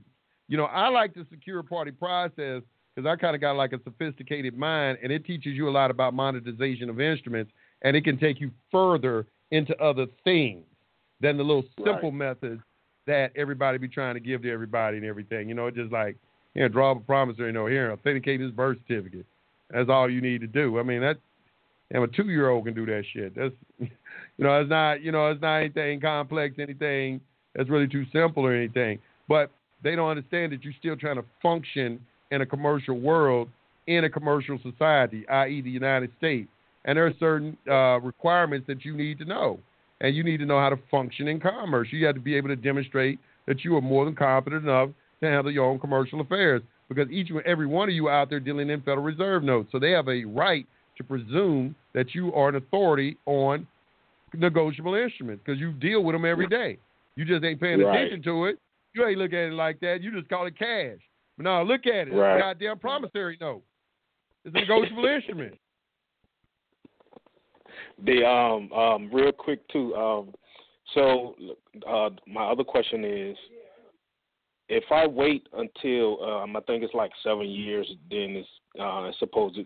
Can you explain that the statutory, as far as the bankruptcy, Chapter 7, when it's filed, there's a time limit on as far as it being, I guess, continually active until 7 years is up.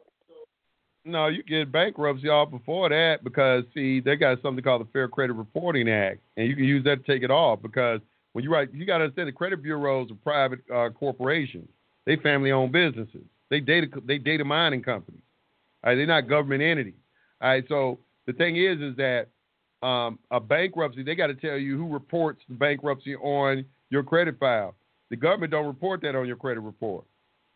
They don't report that on your credit report. They have people who go down through public records and put that on your credit report. Just like if you wanted to add credit to your credit file, you could file a UCC-1 and do it with a UCC-1 filing. Because they go through all the public records looking for information, and they add it on. That's why they got the Fair Credit Reporting Act, because ain't nobody reported that. So you write the credit bureau. You tell me who reported this. Give me the name of the person who reported this, and if they can't give you the name, they got to take it off. Corey. He wrote. He's the first person that taught me that was Corey on. He wrote How to Outsmart the Credit Bureaus. And he got a video on YouTube.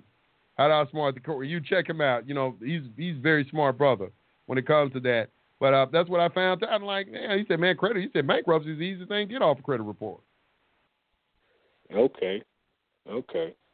Because and like you had mentioned, earlier, it's all about honesty and everything, and that's why I'm trying to. That's not trying, but I am living through that honesty because I am I am made by the Creator. So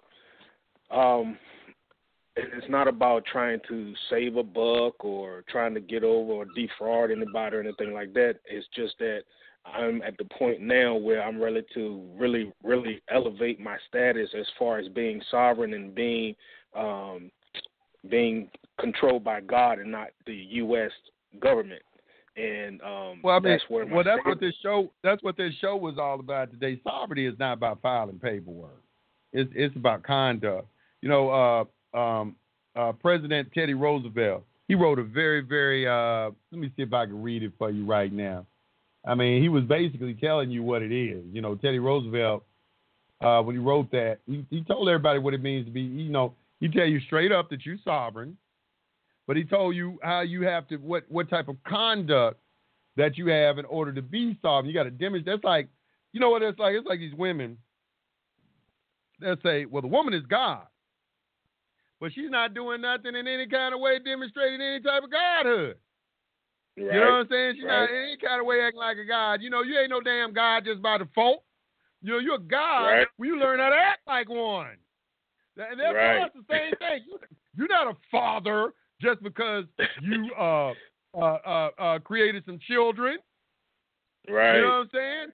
All right. You're not a sovereign ain't no default.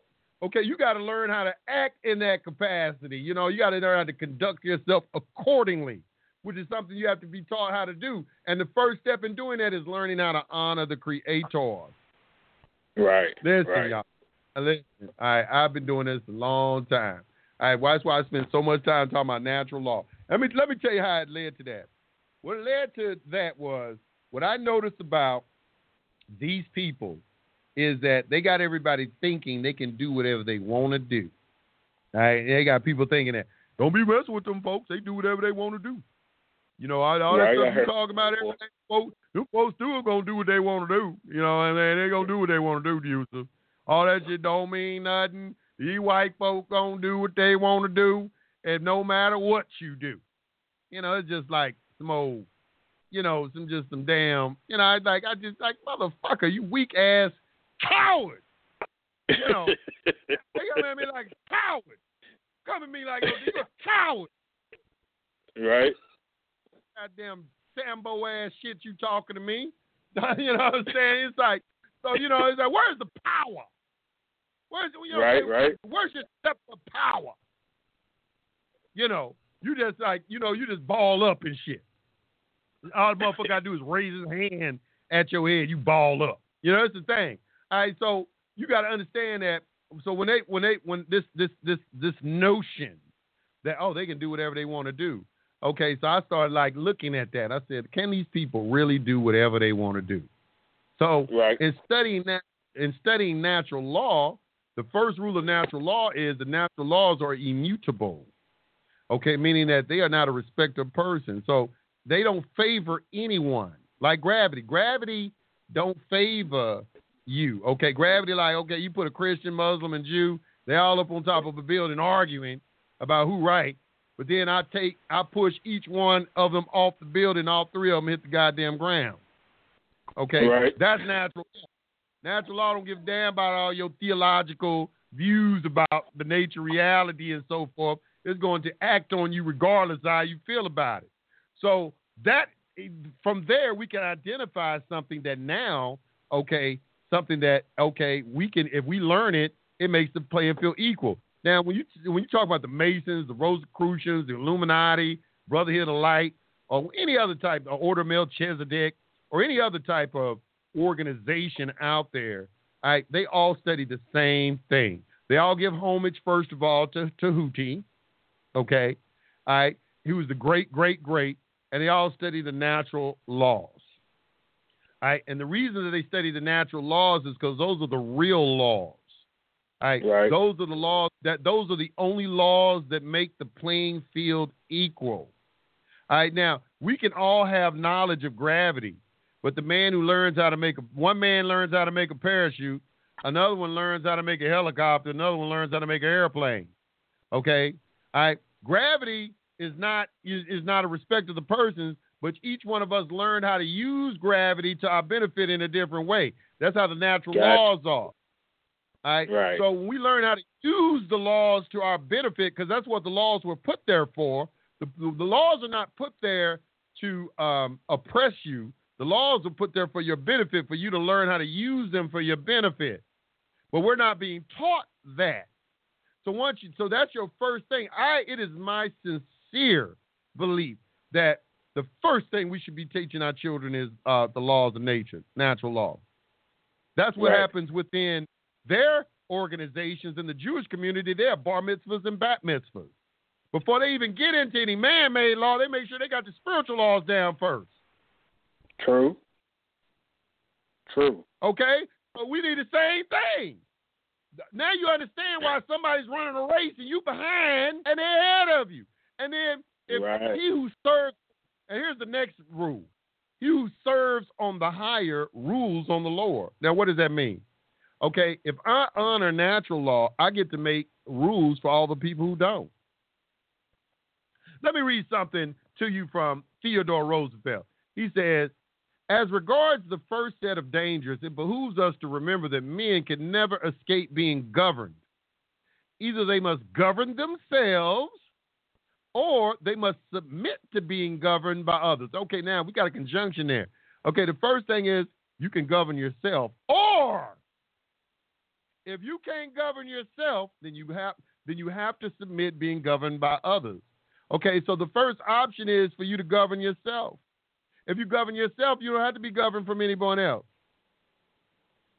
All right? It's a government. Govern, okay? So you don't have to be, but you got to learn how to govern yourself first. Go ahead. Right. So is that to say that if I'm to govern myself and I don't volunteer for anybody else to govern myself, is that to say do I do away with the birth certificate, Social Security card, driver's license, and all of that in order for that to happen? At the end of the day, those things ain't that important to me, to tell you the truth. But the thing is that you can if you want to. Depends on how you want to live your life. Okay, you make that decision.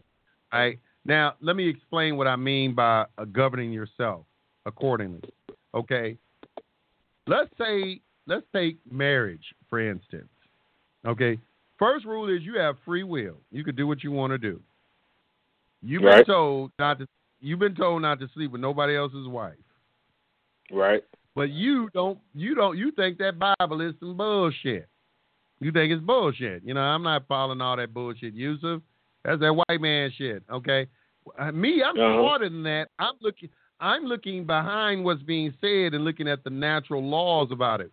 Now, the natural law behind it is cause and effect. They got something else called do unto others as you would have them do unto you. Okay? That Jesus made that the highest law. That is cause and effect. So, if you sleep with somebody else's wife, God has already created a remedy for that. It's already in existence right now. All right? Which means somebody's probably going to sleep with your wife, or something of equal value is going to happen. It may not be that exact same thing, but it's going to carry the exact same impact as that. All right, that what you just done. It is the law. That's why they have balancement. Okay, the universe is about balancement. It keeps the scales balanced. Everywhere you look in ancient Egypt, they carrying scales. Today they carrying scales. The Lady Justice carrying scales. Got it from Egypt. All right, with Anubis. All right, these scales and everything. The scales of Mott. Weighing the heart against the feather. Okay, of truth. Okay, they're gonna balance. It's gonna balance out. No matter what you do, it's gonna balance out. Okay, so you're not escaping. I saw somebody put a mime out. They said, no, he said you're not having bad luck. He said, it's just all that karma coming back. It was a real nice mime somebody put on Facebook. But it was true. It's like, okay, you're going through this, all right, because there's a karmic debt that you have to pay. There's a debt, okay? There's a debt you have to pay, all right? You don't escape nothing. You're not getting away. This is why it says in the Bible, don't look at evil people and admire them. Right. Okay? Because their day is coming. It might not look like it right now, but their day is coming. All right, so what these people have managed to learn how to do is make you kill yourself. All right? They're not going to put that karmic debt on themselves. The leaders within their organizations understand karma. They're not going to put that debt on themselves. Everything they do, they're giving you an option. Okay, this is like what they say, the devil. The devil can't make you do anything. On Judgment Day, okay, when you're in front of God, you know, there's only one excuse you can't use. You can't use the devil made me do it. Correct. Because if the devil made you do it, then what's the point of judgment? Right. Then you just be free. Then you freely can get in. All right, so you can't be made. The devil is a liar. He's a deceiver. He's a lot of things, but the devil don't have no power because there's only one power in the universe. There's only one. There's not two powers. There's only one. A lot of Christians, they have this inveterate habit of placing Satan on an equal level with God. They kind of make it seem like the devil on one shoulder, God on the other. All right, you know, that's what they do. It ain't like Satan ain't on the level of God. There's only one power. Ain't two powers, one. Okay, now somebody can rule you by deceiving you, but there's a Roman maxim of law. He who can be deceived, let him. Chances are, if you're being deceived, you're allowing yourself to be deceived. That's true. All right, so we got to learn you got to learn these laws, cause and effect. Okay, cause and effect is a very, very important law to learn. Okay, everything has a cause and a corresponding effect. This is what gives order to the universe, is cause and effect. All right, everything is structured. Everything is laid out. Everything has a exact order of operation within the universe. All right, so it's up to us. This is how science can study things. All right, how scientists can study things because of cause and effect. Okay, so we got to learn cause and effect and how it operates also within the sphere of man-made law as well, and our conduct and our interactions with our fellow man. Okay, this is the only reason that you have immorality spreading to the degree it is, because this notion that you don't have to follow any law has been planted in your mind, when it's impossible not to follow any law, because natural laws are not a respecter of persons. So that's why I'm saying that people aren't being taught spiritual laws and so forth. They're giving this notion we're under grace. You know, I'm a sinner, because sin means to go against the law. All right. But you know, I'm a sinner. I can't help myself, but I've been bathed in the blood of Jesus Christ and I'm saved. You know, well, in Mark, it tells you what you have to do to be saved. All right. Mark chapter 16. All right. Also, you know, you're talking about, I'm saying, well, this ain't what Jesus talks in, what is it, Matthew chapter 5? It says, think not that I came to change the law of the prophets. I came not to change anything, but to confirm. And anybody who teaches this, he's going to be called the least in the kingdom of heaven. They don't quote Jesus. They be coming off the top of their head with their own shit. All right, so this is not even a Christian concept that they're coming with. Right. Jesus told you to honor the laws because Jesus understood that the laws had a basis in nature. It had a basis in nature. Okay, every 7 years your credit is clean. Okay, that has a basis in the nature of rhythm. Okay, there has to be a rhythmatic cycle. Okay, so every 7 years, you know, you have cycles. You have 7 cycles of 7. Okay, and then after the 7th cycle, you have what's called Jubilee, the 50th year, which is what I'm in right now. I'm in my Jubilee year. I'm 50. Okay. I'm in my Jubilee. But these are things we got to learn, you know, when you start talking about what Teddy Roosevelt is talking. You got to understand Teddy Roosevelt is a Mason. So when these guys are talking like this, you got to understand that they're coming from a background of their teaching. For you to understand really what he's saying about, you got to understand who they are. They Masons, all right? So when he's talking about govern yourself, he understands the laws. Okay, you got to understand the laws and everything. The laws will make you something like, you know, in Christianity, they try to convey it to the Christians. They say, fear the Lord, the fear of the Lord. Well, Lord is a synonym for law. Sometimes they use the word God, sometimes they use the word Lord. Okay, something that lords over something governs something. The law lords over everything. It governs everything.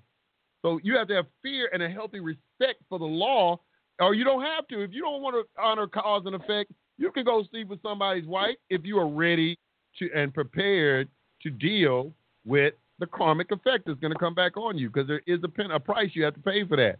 Now, if you're really ready to accept the responsibility for your actions, you can do what you want to do. Now, another thing people get confused with is do what thou wilt, which is they claim he's the evilest man ever in the world. And I read his book, and they have, Aleister Crowley. And they got a misconception about Aleister Crowley, too. It's like he's not the wickedest man ever, anything like that. He was talking about the law of attraction, because he was saying do what thou wilt means that you are sovereign and you have the ability to create whatever type of reality you want to. But the thing is, he didn't say do what thou wilt at the expense of other people. He didn't say that. You can do what you want. You can do whatever you want to do. All right? But you cannot infringe on the rights of your brother. So do unto others as would have them to do unto you. Right. Is the whole of the law. Anyway, I hope I haven't digressed too much. I hope I'm answering your question. But the thing is in order to be soft. Yeah, I'm sorry. You have okay. So you said check out the two-party promissory note. Yeah, you can check out a two-party promissory note. That's good. When you do a bill of exchange, which the IRS accepts, by the way, all right, when you read, you should really, I'm going to tell you what to study. Study the IRS Employee Manual. It's on the internet. Go through that. What is it again? Go through it. Go by the IRS Employee Manual. Okay. Study that. You're going to find a lot of answers in that. A lot of answers. All right. And then the other thing I heard you mention to the other guest, you said that one of the best things to do is study trust. Oh, yes. Everything around you is a trust. And then the other thing is you said check out, you said the guy name is Corey, something about the credit bureau.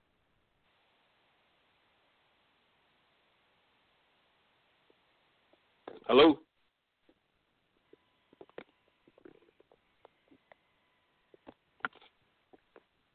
Hello?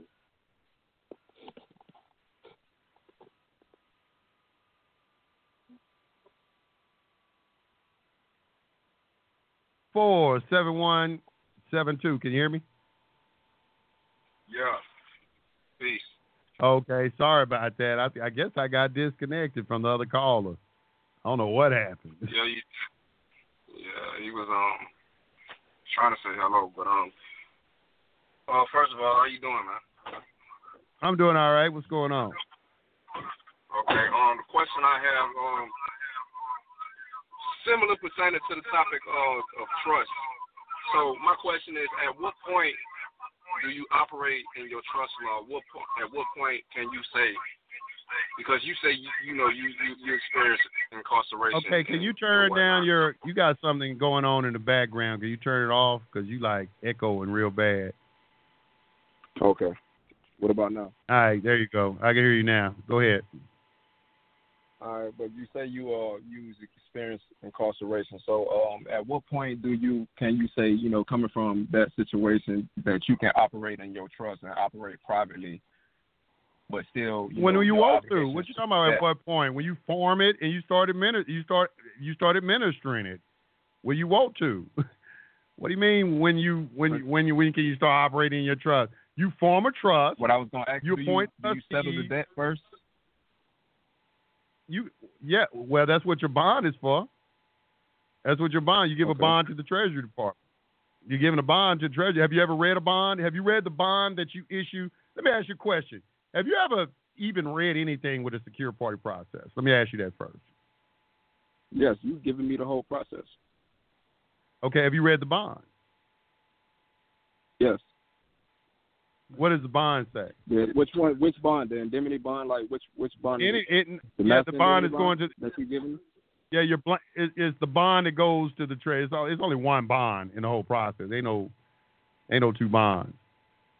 Okay. You got different. Well, you got different kinds of bonds. bonds and process I teach is one bond. What is the tenor of that bond say? Go back and look at it. Yeah, what's the? We'll repeat your question. I'm gonna read it for you. I'm gonna see. Let me pull it up. I'm gonna read it for you. You read that bond for you. Let's see if I got one right here.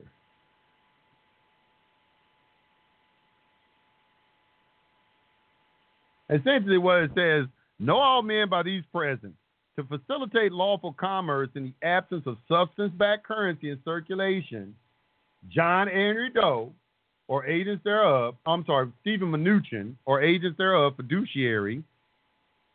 Let me move all this stuff off the screen. Upon receipt of this private master offset and indemnity bond, shall post the full face value of the bond as an asset to the benefit of the United States Department of the Treasury to be used and applied specifically in the manner described hereunder for the purpose of securing honorable settlement for the account holders and accounts listed below. Okay. That answer your question? Yes, that did. Okay. That did. I read everything. You just set it off. Okay. Yeah. You see, there's the thing about it. A lot of people say, why are you doing this and why are you doing that?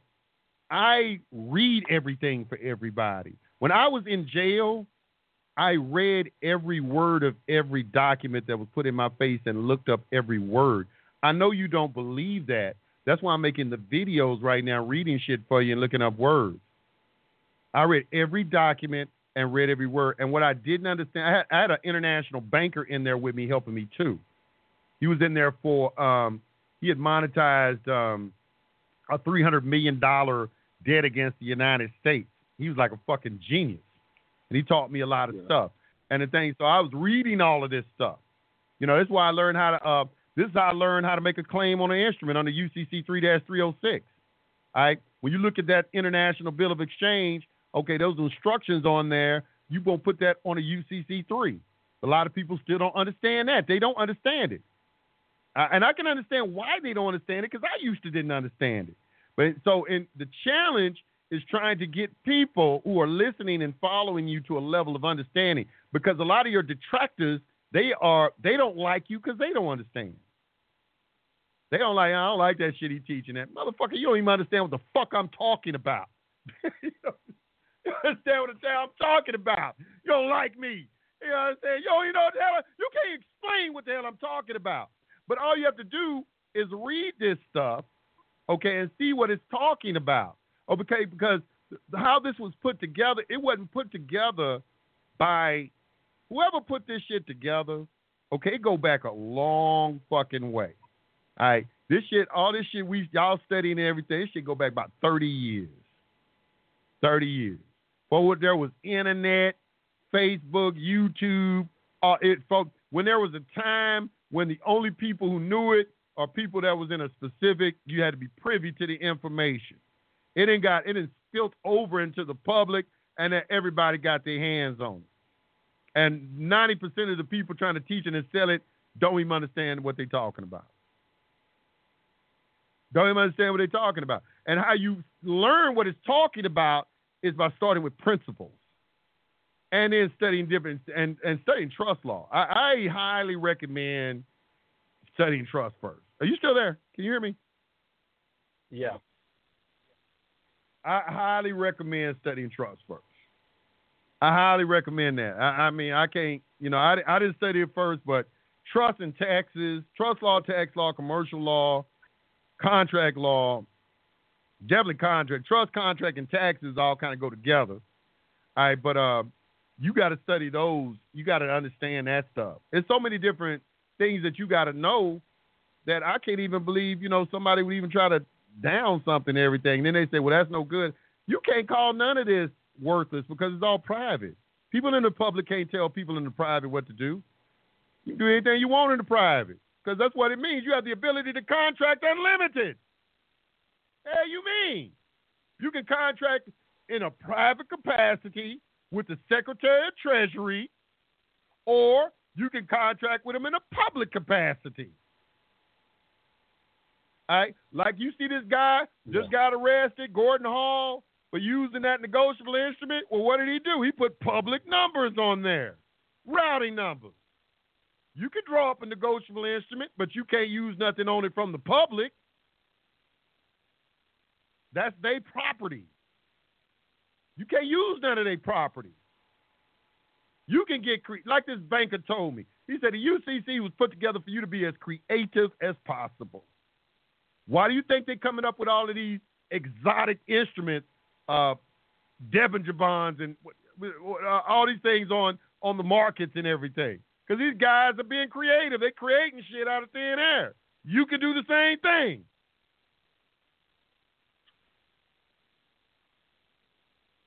Hey, Chief. Go ahead. Hey, this Hakeem, right?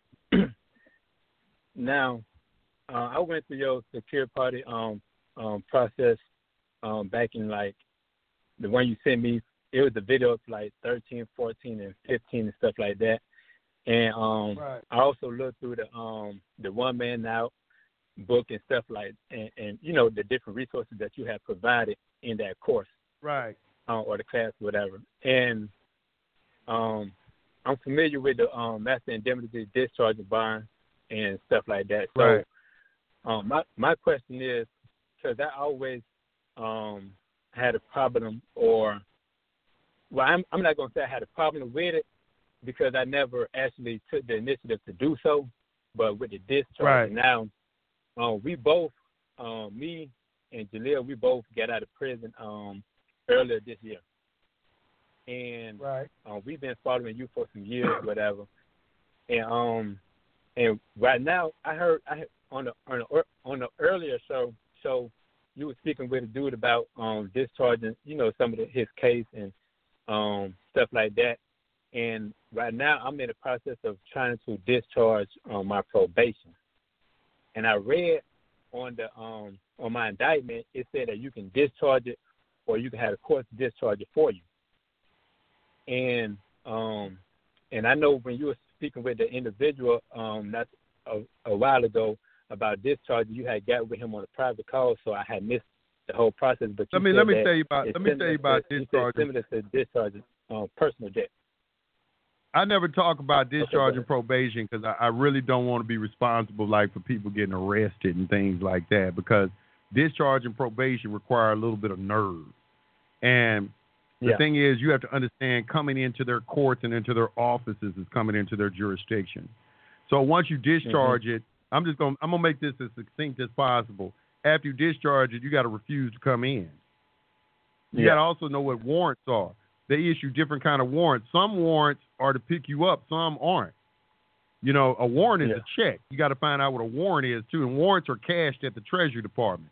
I've done a lot of now I'm in Georgia. I don't know where you're at, but I'm gonna tell you what I did. I'm just gonna tell you what I did. I'm gonna give you the whole story behind this discharge and probation, where I got it from, where I learned what I learned, and the research that I have done. Okay. And I did this. I'm coming from experience too. All right. Okay. When you go to, I started with Gene Keating's prison treatise. Now, there are different ones on the internet. There was one in particular at the end where there was a discussion about discharging a probation. Okay, where guy explains all of this shit that I just told you. That's where I got it from. I got it from that document, what he's talking about. All right. What he did was, what it requires is for you to, first of all, you have to study warrants. So what I did was I went into the law library looking for warrants, information on warrants. I cannot remember where I got it from because I got it from a law book in the jail. It was in county jail that I got. It was a book I had never seen before. And I can't remember the name of it. I apologize. But it was here in Georgia. And I'm trying to remember if I got it from the United States Code, because I was looking through United States Code. But I got it. It was a Georgia law book. Georgia had this book. Let me see if I remember the name of it. It's a green softback book, real thick.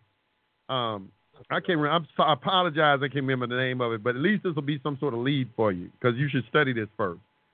But Okay. In that book, what I found out is that the magistrates get $5 for every warrant they sign, and that warrants are sent to the Treasury Department. It says it straight up in the book that I had. So a warrant is a check. You're going to find that out. It's a negotiable instrument. You're warranting something. And once, just because somebody issues a warrant against you, it may not necessarily be a warrant to pick you up.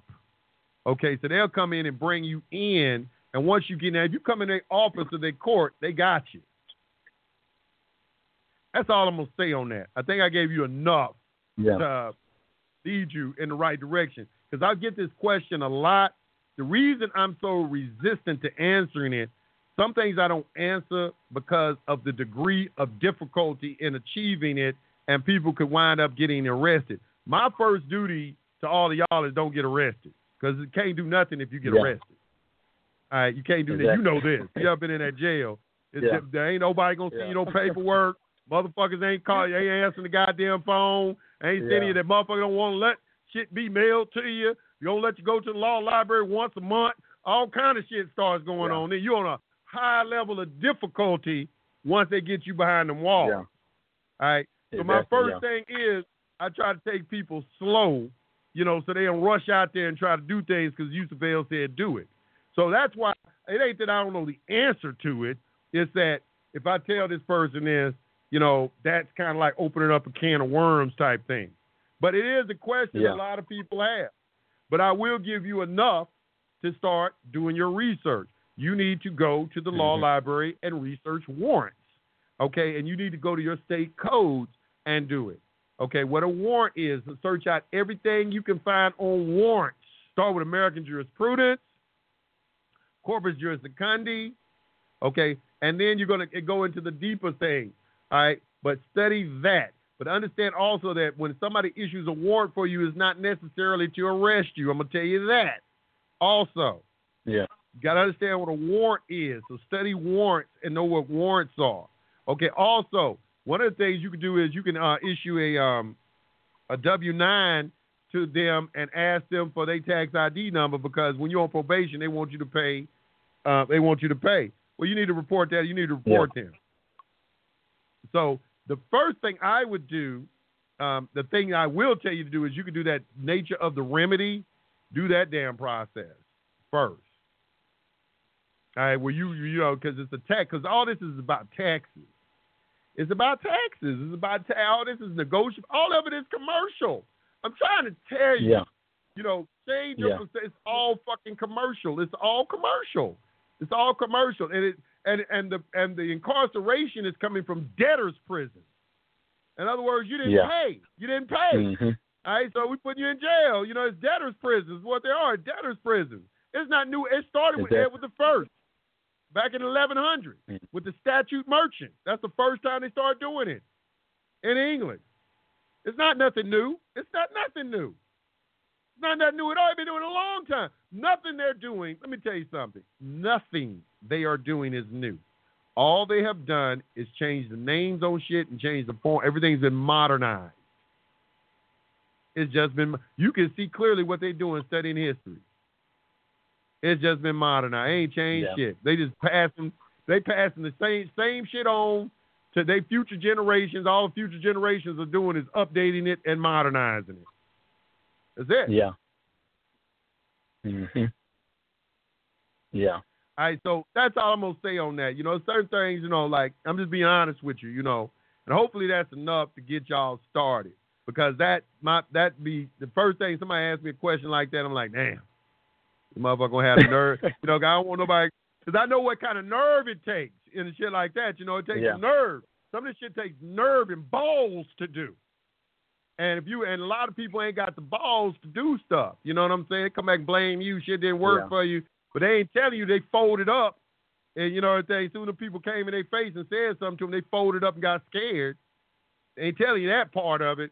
So, that's why I kind of refrain from some things, because some things just ain't, it just ain't filing paperwork. You got to really demonstrate. They're going to put you to the test and really make you prove to them that you are who you say you are. And you got to be ready for that.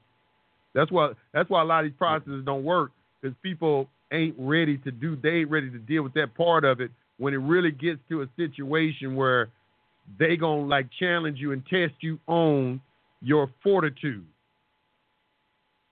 A lot of people ain't ready for that challenge. That's why you got a verse in the Bible. It says, "Do not." It says they may put you in the jail for 10 days. Be faithful unto death, and I shall give you the crown of life. It'll tell you that right there. It's like, yeah, they'll test you. You say it tells you in the Bible you're gonna be tested. It says it just like use the word test. And the one that endures to the end gonna receive a crown of life. Yeah, I remember that. Yeah, you know what I'm saying. Now, so it's like, you got to let me. Well, hold on, I'm gonna let you speak. Bible, they kind of operating through that too. You know, people, it ain't about what you believe in the Bible, if you believe in it or not. Whether you believe in it or not, they using that. They operating from that. So it's not about what you believe in the Bible and nothing like that. You got to study that to kind of get a sense of what is going on. Mm-hmm. All right, go ahead. What was your question? Yeah. Before I ask my question, I want to just say that I remember you saying that as well about this one man who beat his case just by going from the scriptures of the Bible. I remember you said and I got it. That was my very first blog talk show I ever did. I'm looking, and I used to have it on YouTube. I was looking through YouTube to see if anybody downloaded it and kept it, but that was my very first show I ever did.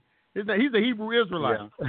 He's a Hebrew Israelite, and I'm going to look through I've been looking through my files trying to find that show. I can't find it.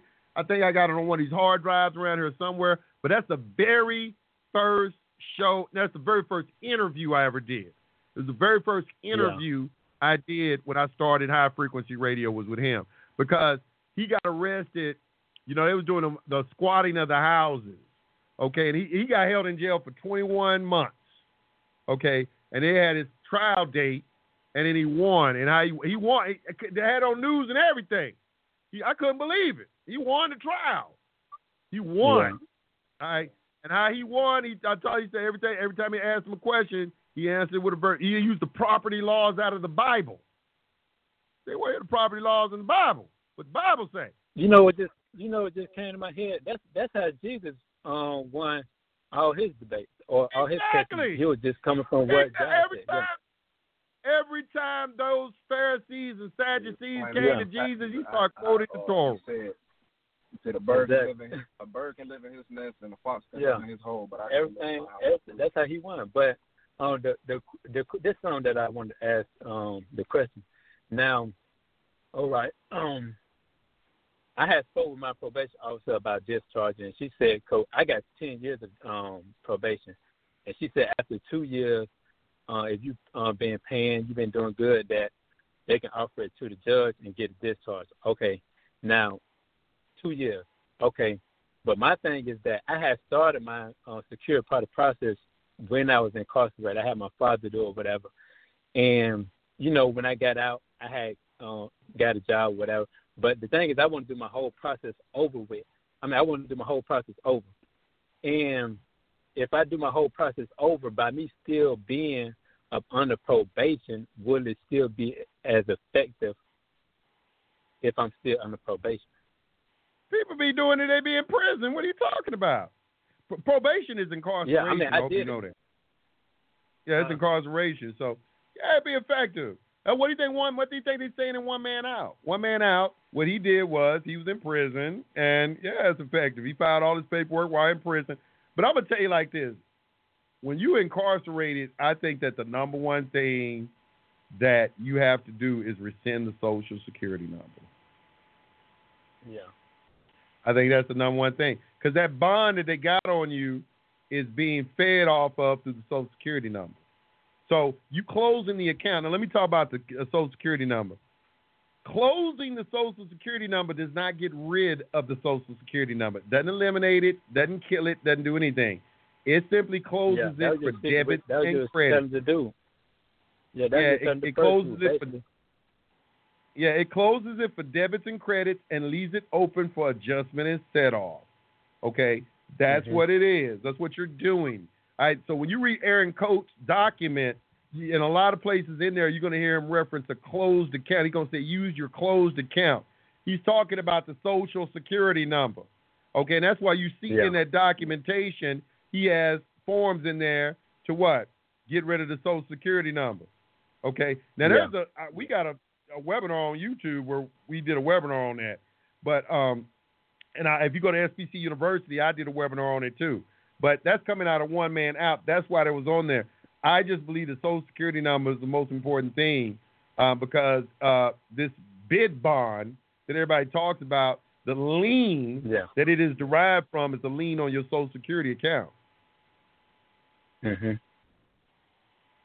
So that would be the first tie I would cut. You know, like I always tell you, we used to have this debate a lot. You know, should we rescind the Social Security number, not rescind the Social Security number? You know, back in the day, we used to have those discussions. The only motherfuckers who free say don't rescind it. All right. Those only motherfuckers that talk like that. Motherfucking prison ain't talking like that. Motherfucker got 30 years ain't talking like that. 20 years ain't talking. Rescind that motherfucker. Let me get out of jail. Yeah. You know what I'm saying? All right, so you got two different mindsets on it.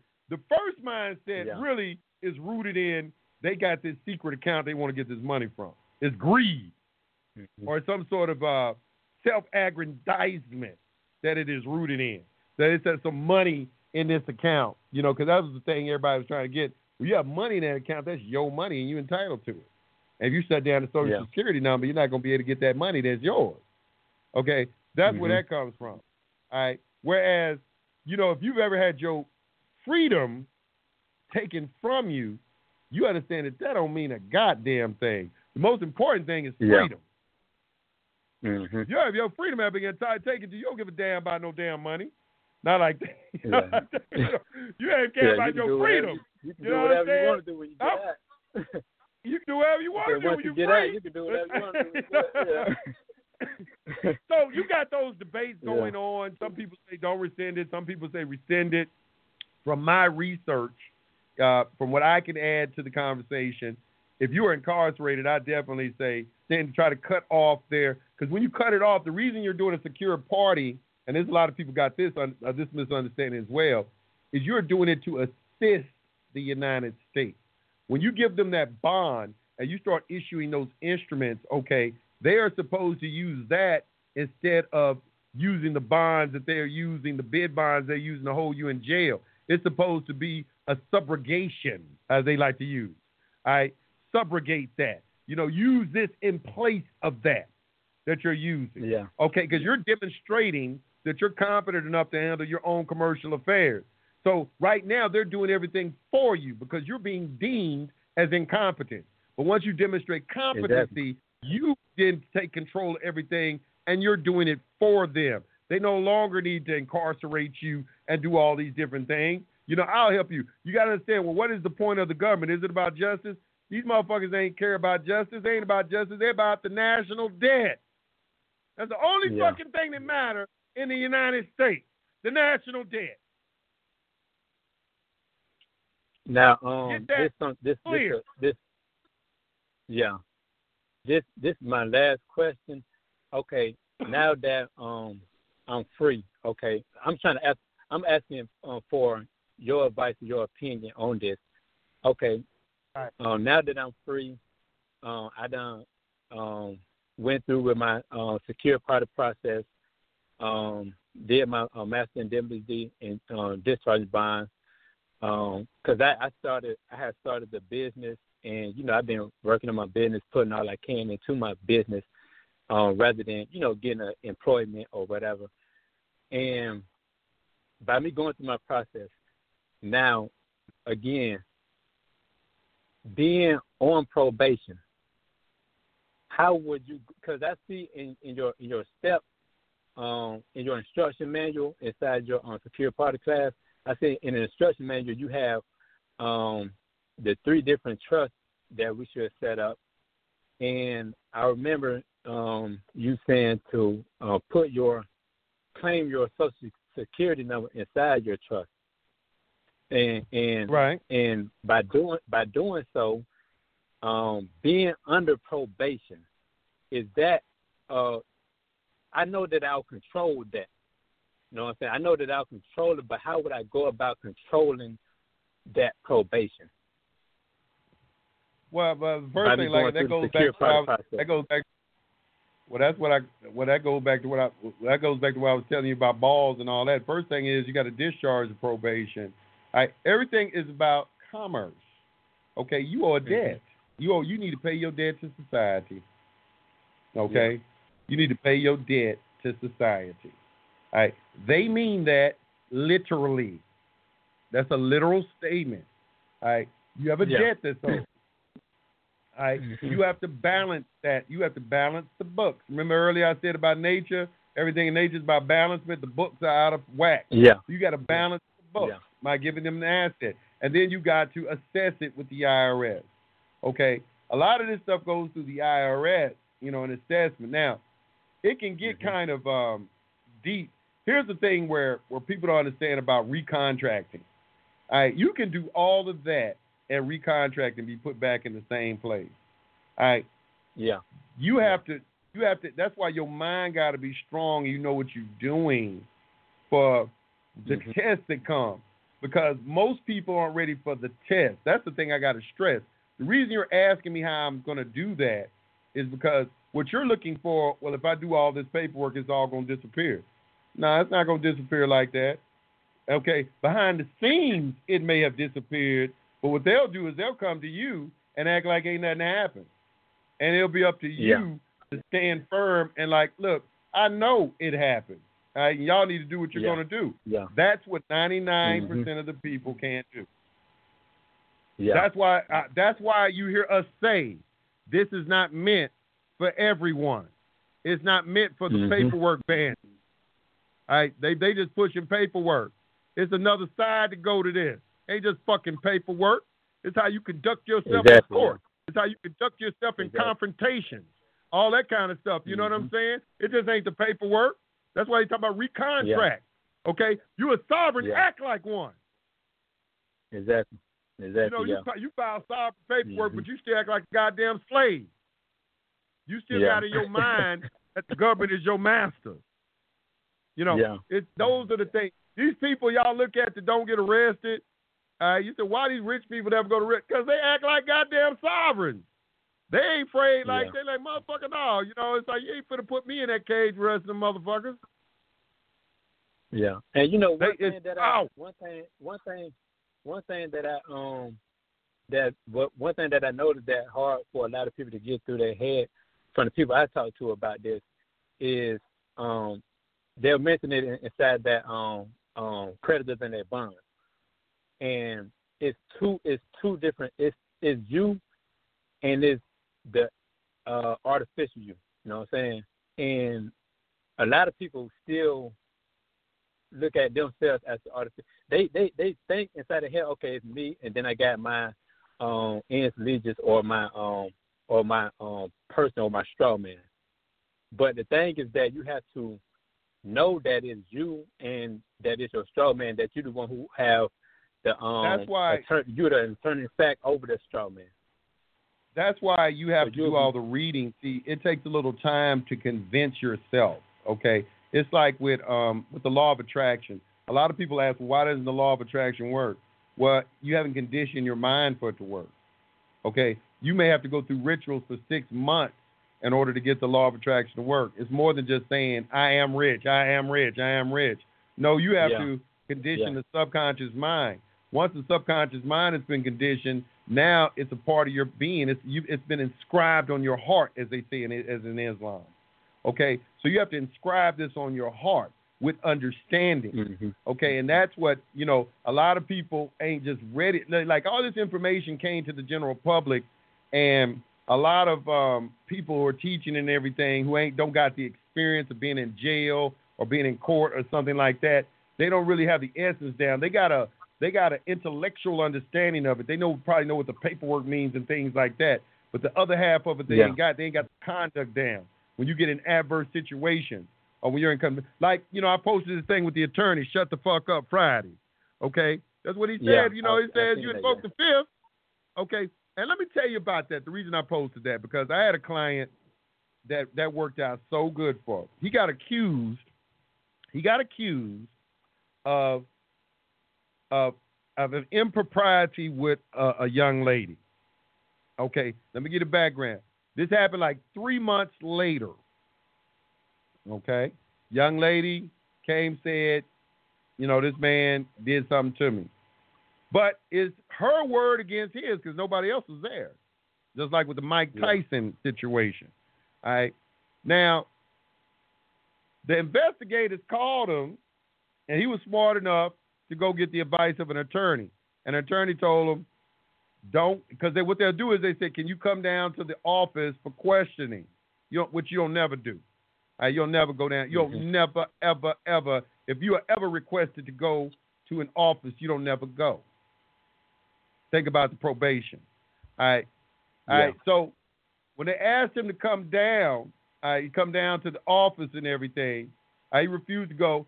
He called an attorney. Attorney told him, he said the reason Mike Tyson got arrested because he said he had sex with the girl. Okay.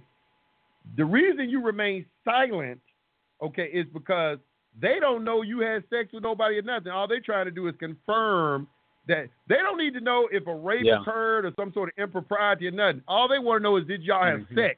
If you confirm for me that y'all had sex, I'm arresting your ass. And then I'm going to let a judge decide if you innocent or guilty or not. All right? So you don't give them nothing.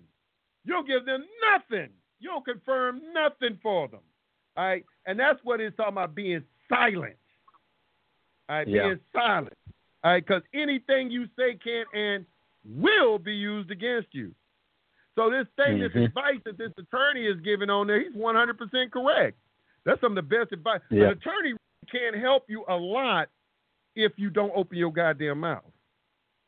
Usually, the attorney, after you open your mouth, it becomes very, very difficult for an attorney to help you. But if you keep your goddamn mouth quiet, he can assist you. He can assist you. He said the reason Mike Tyson went to prison for one thing and one thing only is he confirmed he had sex with that girl. And in all interviews, he keep on saying it. He keep on saying it. He had kept his mouth closed, never would have happened. Because think about it. It's her word against his. It's her word against his. But the thing is that the thing is that you have that in your mind, that fear. You know what I'm saying? That false evidence appearing real. That's what I mean. You know That's what I mean. But the fear is the fear, and I've always said this, fear is expensive. I call fear is expensive. It can cost you a whole lot. So one of the things I said to myself when I was going through my ordeal, I told myself, I said, I'm not going to be afraid. I ain't going to waste my time. Because I understood fear is expensive. I said, when I get in this courtroom, I cannot be afraid to say what I need to say. I don't give a fuck who it offends. Nothing like that. I'm going to say what the fuck I need to say in this motherfucker. You know what I'm saying? We here on my time and my dime and my business. All right, y'all ain't finna get in and railroad me and do what the fuck you want to do with me. Because that's how they conduct the proceeding. They conduct the proceeding like your ass is already guilty. Yeah, exactly. You know what I'm saying? But you got to be able and conduct yourself in a certain way to let them know, like, nah, it's not going down like this. You're dealing with someone who's educated and knows how to handle themselves in these particular situations. Hey, look, brother, I got to go. I got to get off. Look, I got to get off the line, too, because I got somewhere I got to be at 2 o'clock. But I'm going to come back again tonight. I'm going to do a nighttime show because I want to talk to a lot of the other callers. So I'm gonna set another show up for tonight at 9 o'clock.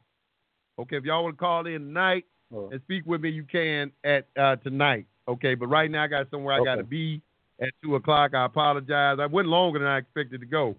Because I love getting on the radio talking to y'all every day about your stuff. But anyway, thank you, brothers. I appreciate you. Okay. All right. Peace. All right. Peace. Okay, y'all, I'm sorry, man. God, dog, boy, boy lit up, man. I've been gone a long time. Y'all lit the boy back up. Listen, y'all, I want to get to everyone's phone call. So tonight I'm going to start straight out. As soon as the show starts, I'm going to go straight to the phone lines, okay? So be looking for a show to post tonight around 9 o'clock. But I got to go. I got to get off. I want to say peace to all the guys and goddesses. You've been listening to the hottest radio network on the planet. High Frequency Radio, y'all. I will see y'all tonight, okay? Peace to the guys, all right? Peace. You're listening to Yusef L. on the baddest radio network on the planet, High Frequency Radio. Cause. High frequency. Yeah. Sync up. Already. Yay. I get up with the frequency each and every morning. Thanks, practice gratitude, commence brainstorming. Live